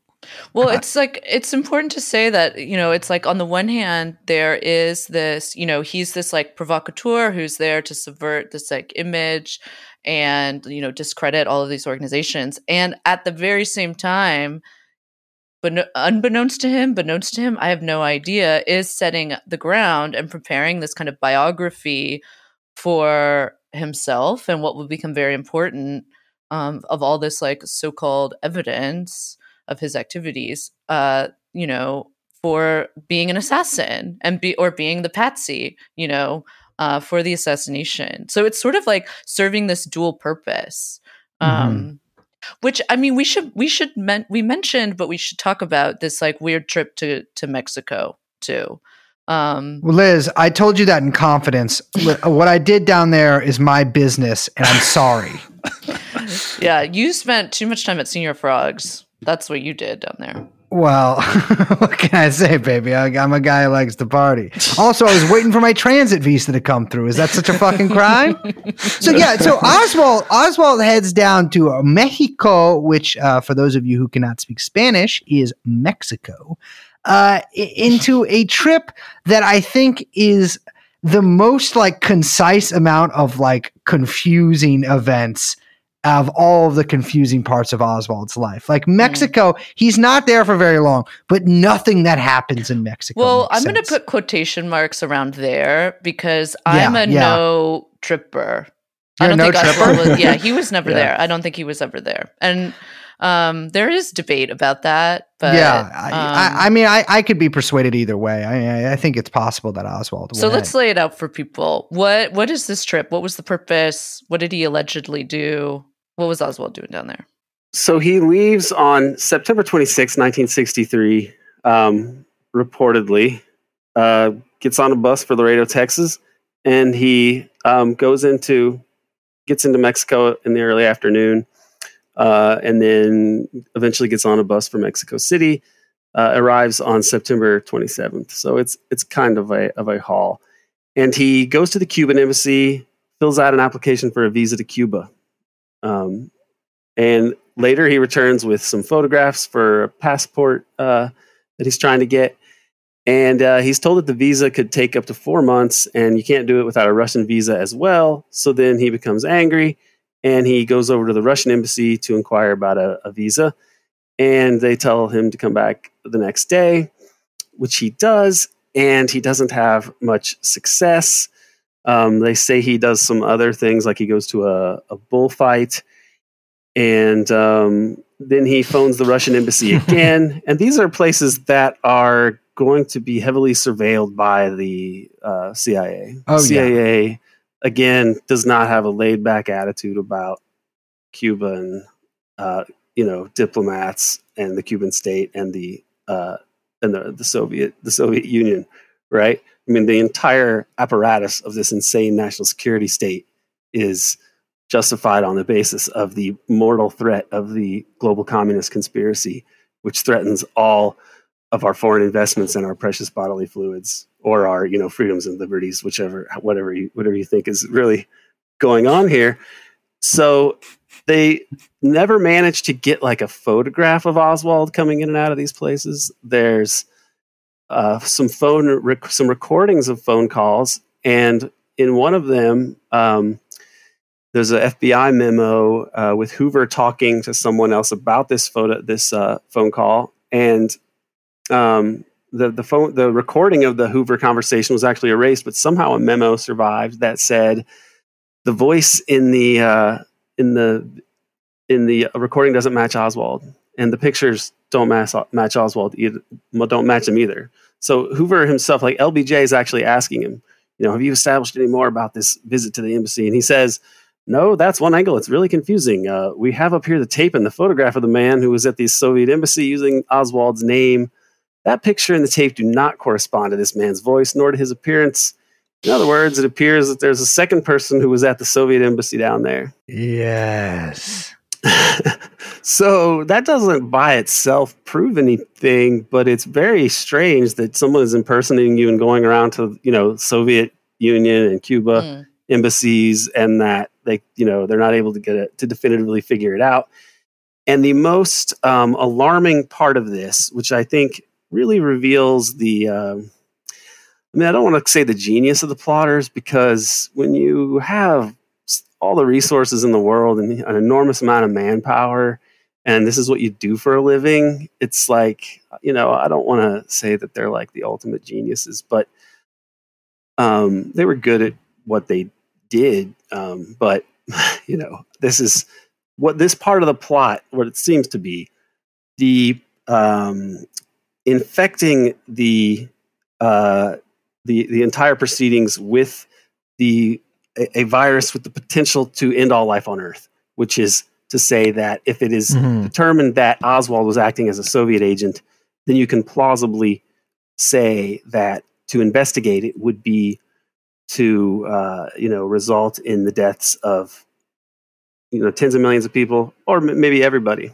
right? And so in this way, you could be covering it up, and this appears to be what was the case with Earl Warren. You could be covering it up in order to save people from nuclear annihilation, because when he goes to the Soviet embassy, it's reported that he tries to visit Valery, I think is his name, Valery Kostakov, who is considered to be the Western Hemisphere KGB person in charge of political assassinations.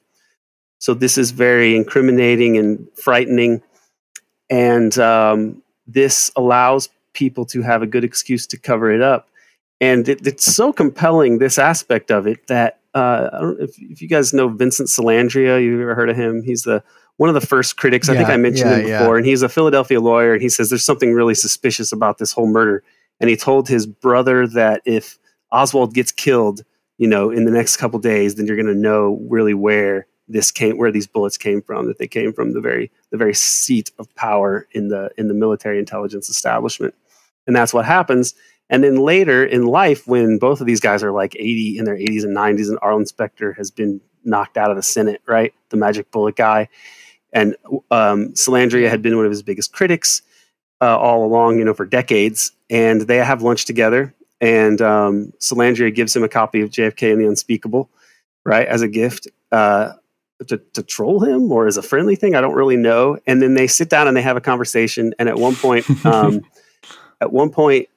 Specter says, would you, thinking about everything now, could you at least say I was guilty of incompetence rather than, malfeasance? And Salandria kind of, as I recall, he sort of vacillates on this and doesn't really give a clear answer. But then later he says something to the effect of like, actually, I think that Specter basically did the right thing, because the fact that these people were as crazy as they were to sort of play around with the nuclear issue, in order to make sure that their plot would succeed, showed that they were crazy enough that it actually could have led to a nuclear war. And so this aspect of the plot is what, and we can get into this more once we talk about how the Warren Commission gets formed, but this visit to Mexico City, which may not have even happened, but it had the effect of almost guaranteeing a cover-up in a way that, what would you or I do in that situation? If you're thinking like, okay, Curtis LeMay and Lemnitzer and all of these guys are really, they've already been asking President Kennedy, and there's a meeting where they say, hey, we've been looking at our charts, and we've been looking at the big board or whatever, like Dr. Strangelove, and we've calculated that at around the end of 1963, we're going to have such an advantage that we could actually just attack the Soviet Union and nuke them. And, we'd take a little bit of losses, but nothing too severe, and we would wipe out the Soviet Union for good. What do you think, Mr. President? And Kennedy gets up and walks out of the meeting, and he turns to Dean Rusk and says, and we call ourselves the human race, meaning that these these Joint Chiefs guys were essentially psychopaths, like mass murderers, and that these are like the people he's got to work for him. And this contributes, I think, to Kennedy's realization that the Cold War itself is this institutionalized structural impediment to doing anything to like make the world a better place. And so for all these reasons that he wants to get rid of it or end the Cold War, I believe, are the same reasons that these other people really need the Cold War and want the Cold War and started it in the first place, in a way, because their plans for the American century are going to require managing the transition away from colonialism to a sort of neo-colonial world order. And if you have this boogeyman of communism, you can justify doing anything in these countries. And but it also goes along with creating this nuclear doomsday machine that they use to threaten people, or that they even try to persuade the president to just use outright and nuke the Soviet Union. And so this Mexico City thing is very heavy stuff, and it plays a big role in what happens afterwards. Yeah, just because maybe we're getting a little bit ahead of ourselves here, but there were people who were trying to make it seem as if Oswald had done this on behalf of the Soviet Union and Cuba because of this meeting. Aaron, you mentioned that he was supposedly writing letters to Valery Kostakov. He had apparently supposedly tried to meet with him in Mexico City. And there were people, we haven't gotten to the actual assassination yet and the role of the Dallas Police Department and the 488th Military Intelligence Detachment and all that stuff. But there were people who were leaking to the press that was why Oswald had done it. And that was one of the narratives that was forming in the public, that Oswald had killed JFK on behalf of the communists. And so that like you say, Aaron, this Mexico City thing clearly was a farce. Even Hoover understood that this was not the case, that Oswald had done this, but they were willing to play with this. They were willing to play with this idea. And maybe a lot of people would have really wanted that to happen. Like you say, people like LeMay, other people in the national security apparatus.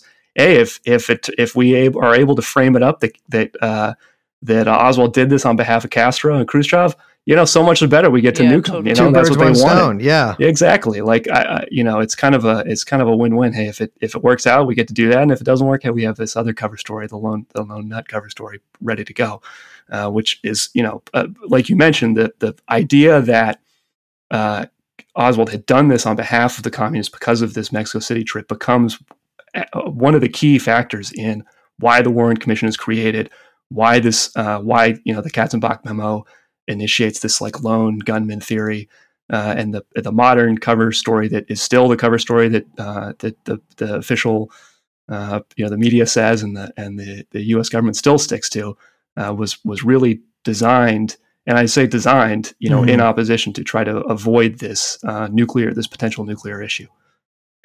Yeah, and it really folded in a number of the most psychotic, unhinged criminal operations and plans within the national security state, like Operation Underworld and those which involves the relationship between the mafia and the CIA, and those Castro assassination plots.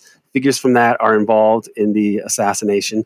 Operation Northwoods, which was a plan to use a sort of false flag spectacle to justify an invasion of Cuba. It's been speculated that, or it's been hypothesized that some of those anti-Castro Cuban elements that were used in the assassination were, had been working with Mongoose, and prior to that, the Bay of Pigs, and then had, for the Northwoods operations and the planning for that, they would have been involved in that, and they would have been really hoping for a Cuban invasion. So you get some people who might not even be on the same page at all, or they could have been opportunistic, but those people connected to Frank Sturgis, who the day of the assassination are right there leaking things to the press about Oswald's Cuban connections.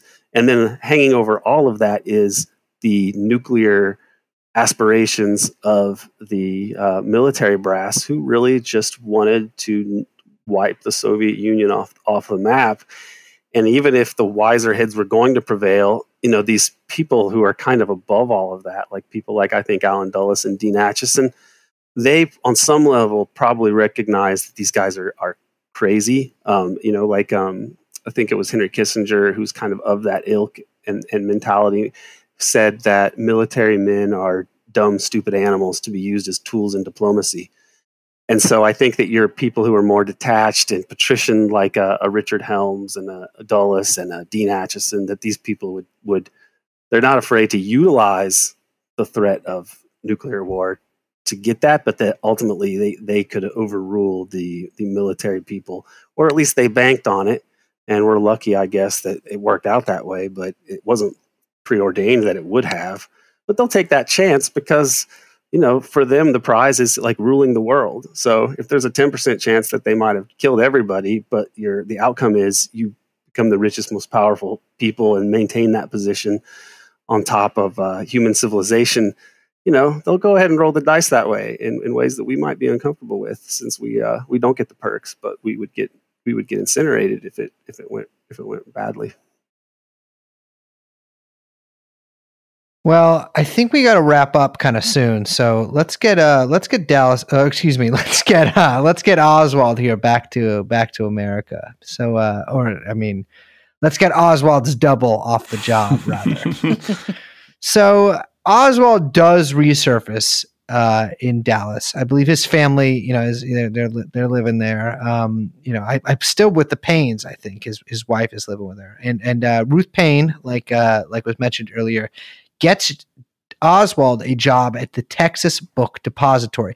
Now, around the same time, Oswald buys one of the finest pieces of weaponry ever crafted in the history of mankind. The Italian Stallion. Oh my God. I mean, believe me, if the atom bomb hadn't been invented, we would have had a Cold War with Carcano rifles pointed at the other side. This thing is so powerful and just such a great shot. So he purchases a Carcano rifle, I believe under the name of A.J. Hidell, right? I think he uses his little pseudonym there to buy the rifle, which is ridiculous because, by the way, Oswald, if this is Texas in the early 60s, Oswald could have walked into any gun shop, of which there were many, and purchased a shitty sporting rifle without giving any kind of absolutely name out, but he chooses to do it mail order, which is of course a little nod to Jeff Bezos, because he saw that the Bugmen would come and eventually do the same thing. It's a little, Oswald was the first of the Bugmen, they say. So he buys this rifle, and Oswald, whether it's Lee Harvey Oswald or one of his shadow friends, is seen at a gun range. He's shooting onto a guy next to him's target, which, by the way, is someone who goes to gun ranges sometime, totally fine to do if you're a better shot than them. In fact, most people will just give you a high five and be like, damn, that's great shooting. Especially if you hit the bullseye. And the guy's like, hey, what the fuck? You're shooting on my target. I paid a cent for that because it's fucking 1962. And Lee, or maybe Lee's body double, we're not sure on this, says, oh, sorry, I thought it was that bastard Kennedy. This scene is also shown in the Stone video. I do that constantly. I'm always at the range. Sorry, I thought that was Joe Biden. I say that very loudly so that the person knows that I want to kill the president with the gun. I am gonna kill Joe Biden. Gonna shoot him with my gun. I'm just joking. Yeah, can we just clip that and clear, put it in the file? I do not want to do that. I'm just saying what a modern version of that would be. So this, it's very ostentatiously I want to fucking kill the president to this stranger. He at one point gets his hands on a revolver too, which is later used to, well, not sure it's the same revolver, but a revolver is later used to kill the policeman J.D. Tippett. By all accounts, he's just working the Texas Book Depository down there on Dealey Plaza. Bam, he works there for about 10 more years. Later gets a job at the actual distributors company. He and Marina moved down to New Orleans. He starts a little coffee business. Yeah. Lovely middle class story. That's it, and gave birth to me. So I'd like to thank this podcast about my so what happens next? Well, he's in the Texas School Book Depository. As you say, Ruth Payne gives him that job, and he actually had a offer from like the Dallas Employment Commission or something for a job that would have paid more and not sucked as much as if I remember correctly. And Ruth Payne neglects to give him that that information, and so he starts there at the Texas School Book Depository, which is owned by our guy Dryhole Bird. I was going to say Dryhole Belden again, but sorry. Which, by the way, it has already made its way to Wikipedia, like I said. Yeah, that someone did put that on my Wikipedia page as a nickname, which I'll tell you. We just need a secondary source. If you are a journalist out there, write a 3-word article. Braces Dryhole Belden, or Futz forwards technically. But that will let it have a citation. Yeah, so he gets this job, and the other thing I wanted to mention about this as a prelude, because we did just talk about Mexico City. So the best piece of evidence, or I say best in quotation marks, about his Mexico City discussion with Kostakov. So Ruth Payne helps to get him this job in the depository, Texas School Book Depository, and she also produces a typed letter to Kostakov from Oswald.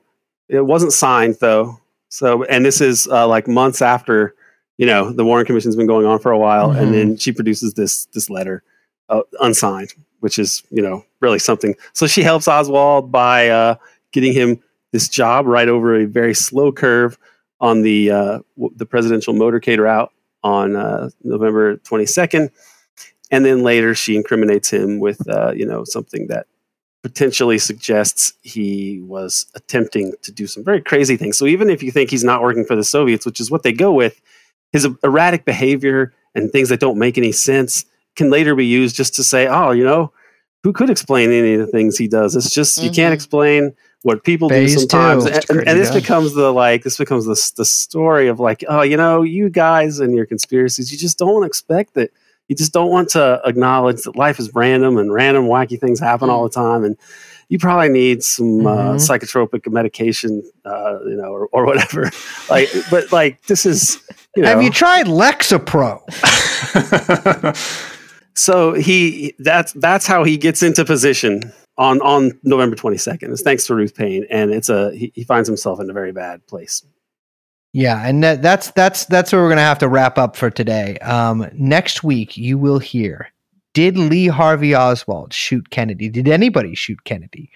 The answers to both of those are technically different, but you will find them out. I want to mention, too, that there is, and we actually talked about this before we started recording, which is probably why we forgot to mention while we were recording.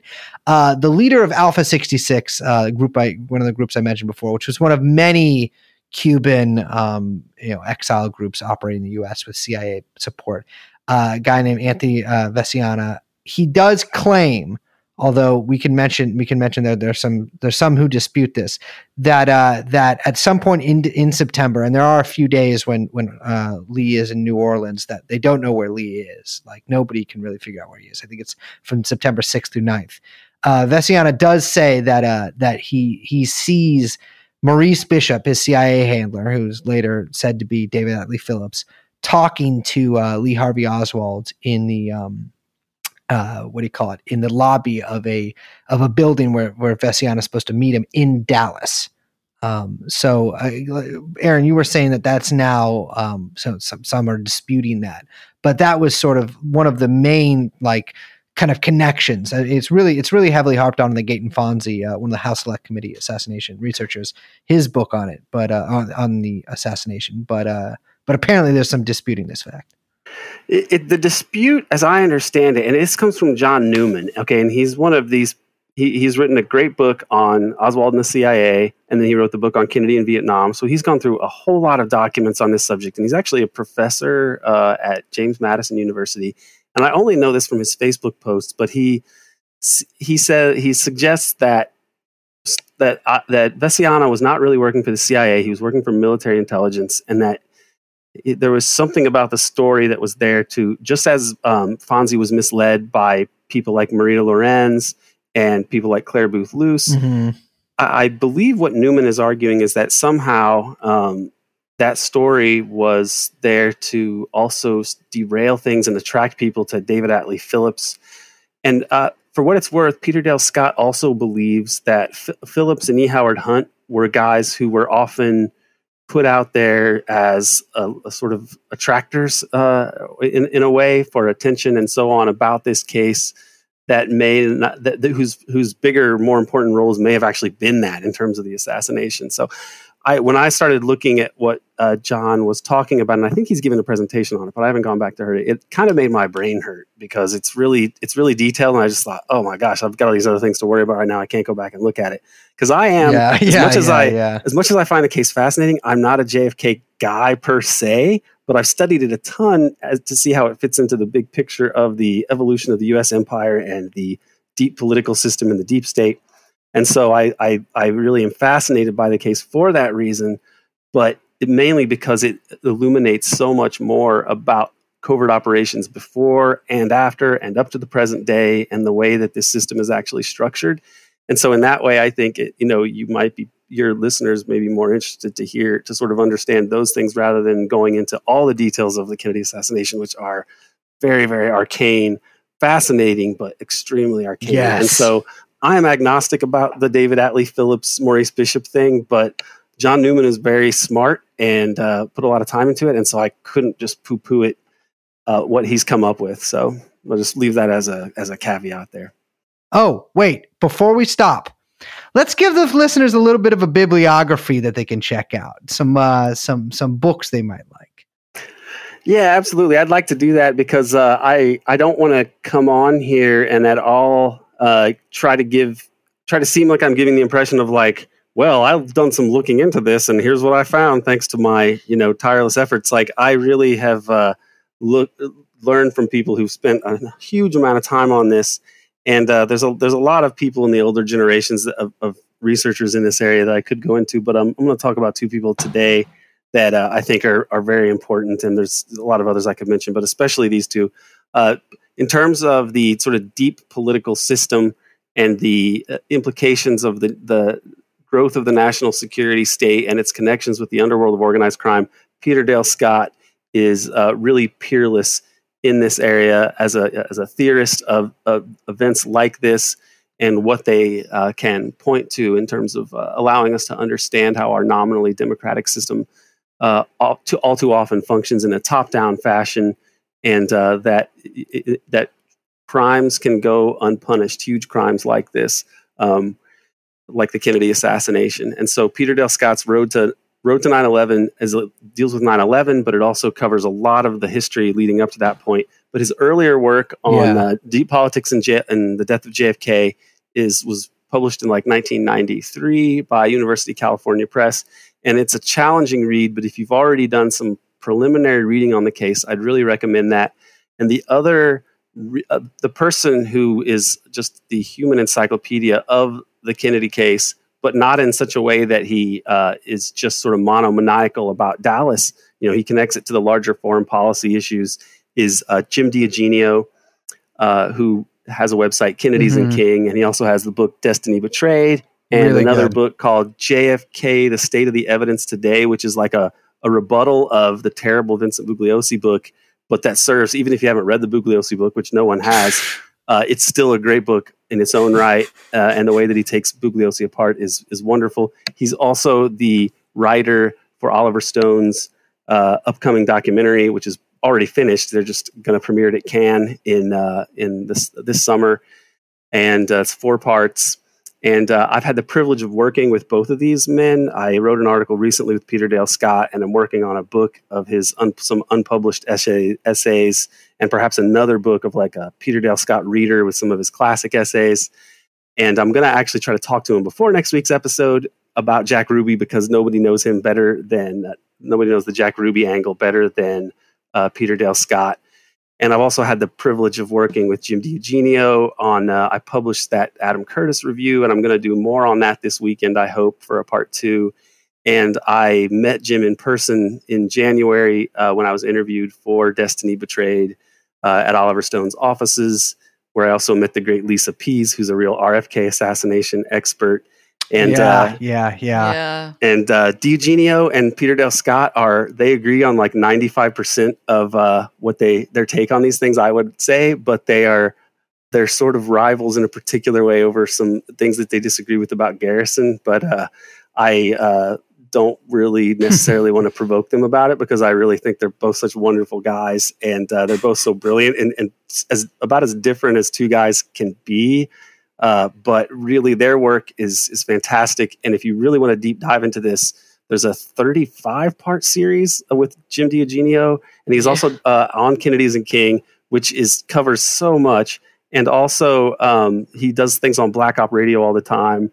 And I'm going to eventually go on there. But I've listened to him on that for years, and he's always really brilliant in that way.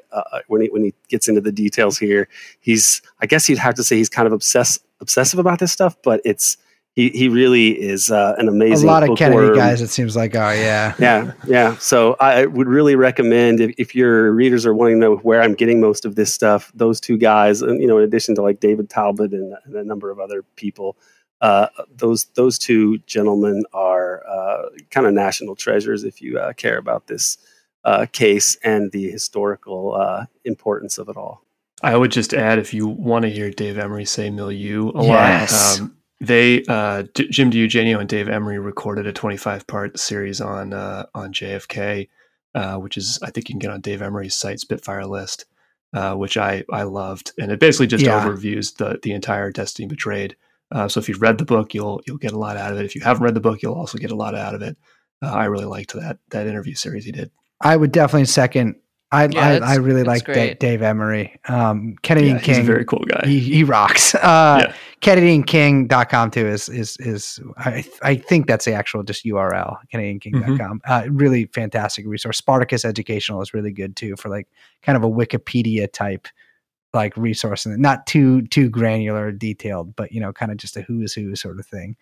But yeah, I mean, like everybody, fucking JFK and the Unspeakable, really, really good book that kind of goes into a lot of the detail on this. A lot of Catholic stuff in there too. For those of you who are so inclined, and like they mentioned David Talbot, and I really just I mentioned too, I like Gaten Fonzie's book quite a lot too.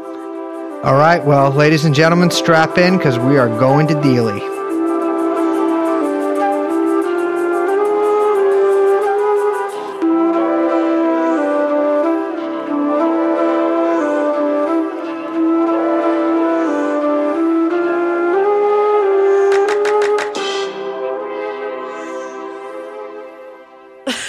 All right, so Liz, you know how sometimes I take off my shirt and you get pissed at me?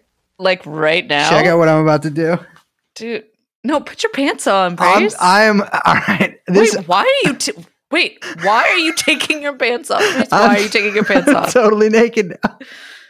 It's so hot in here. It's so hot in here. The fan isn't good. I'll be real with you. I'm naked right now, and that's the end of the episode. You wear underwear though, right? I took those off too.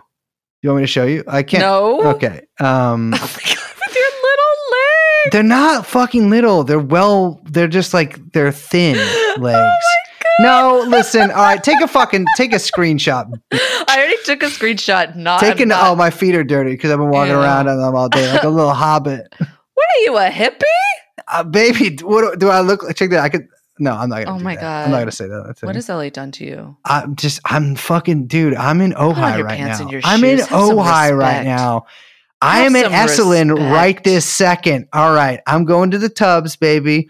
I'm Liz. My name is Brace. I'm connected to Young Chomsky, who is the producer. The podcast is called True Anon. We'll see you next time. Bye-bye. I am naked. That's what you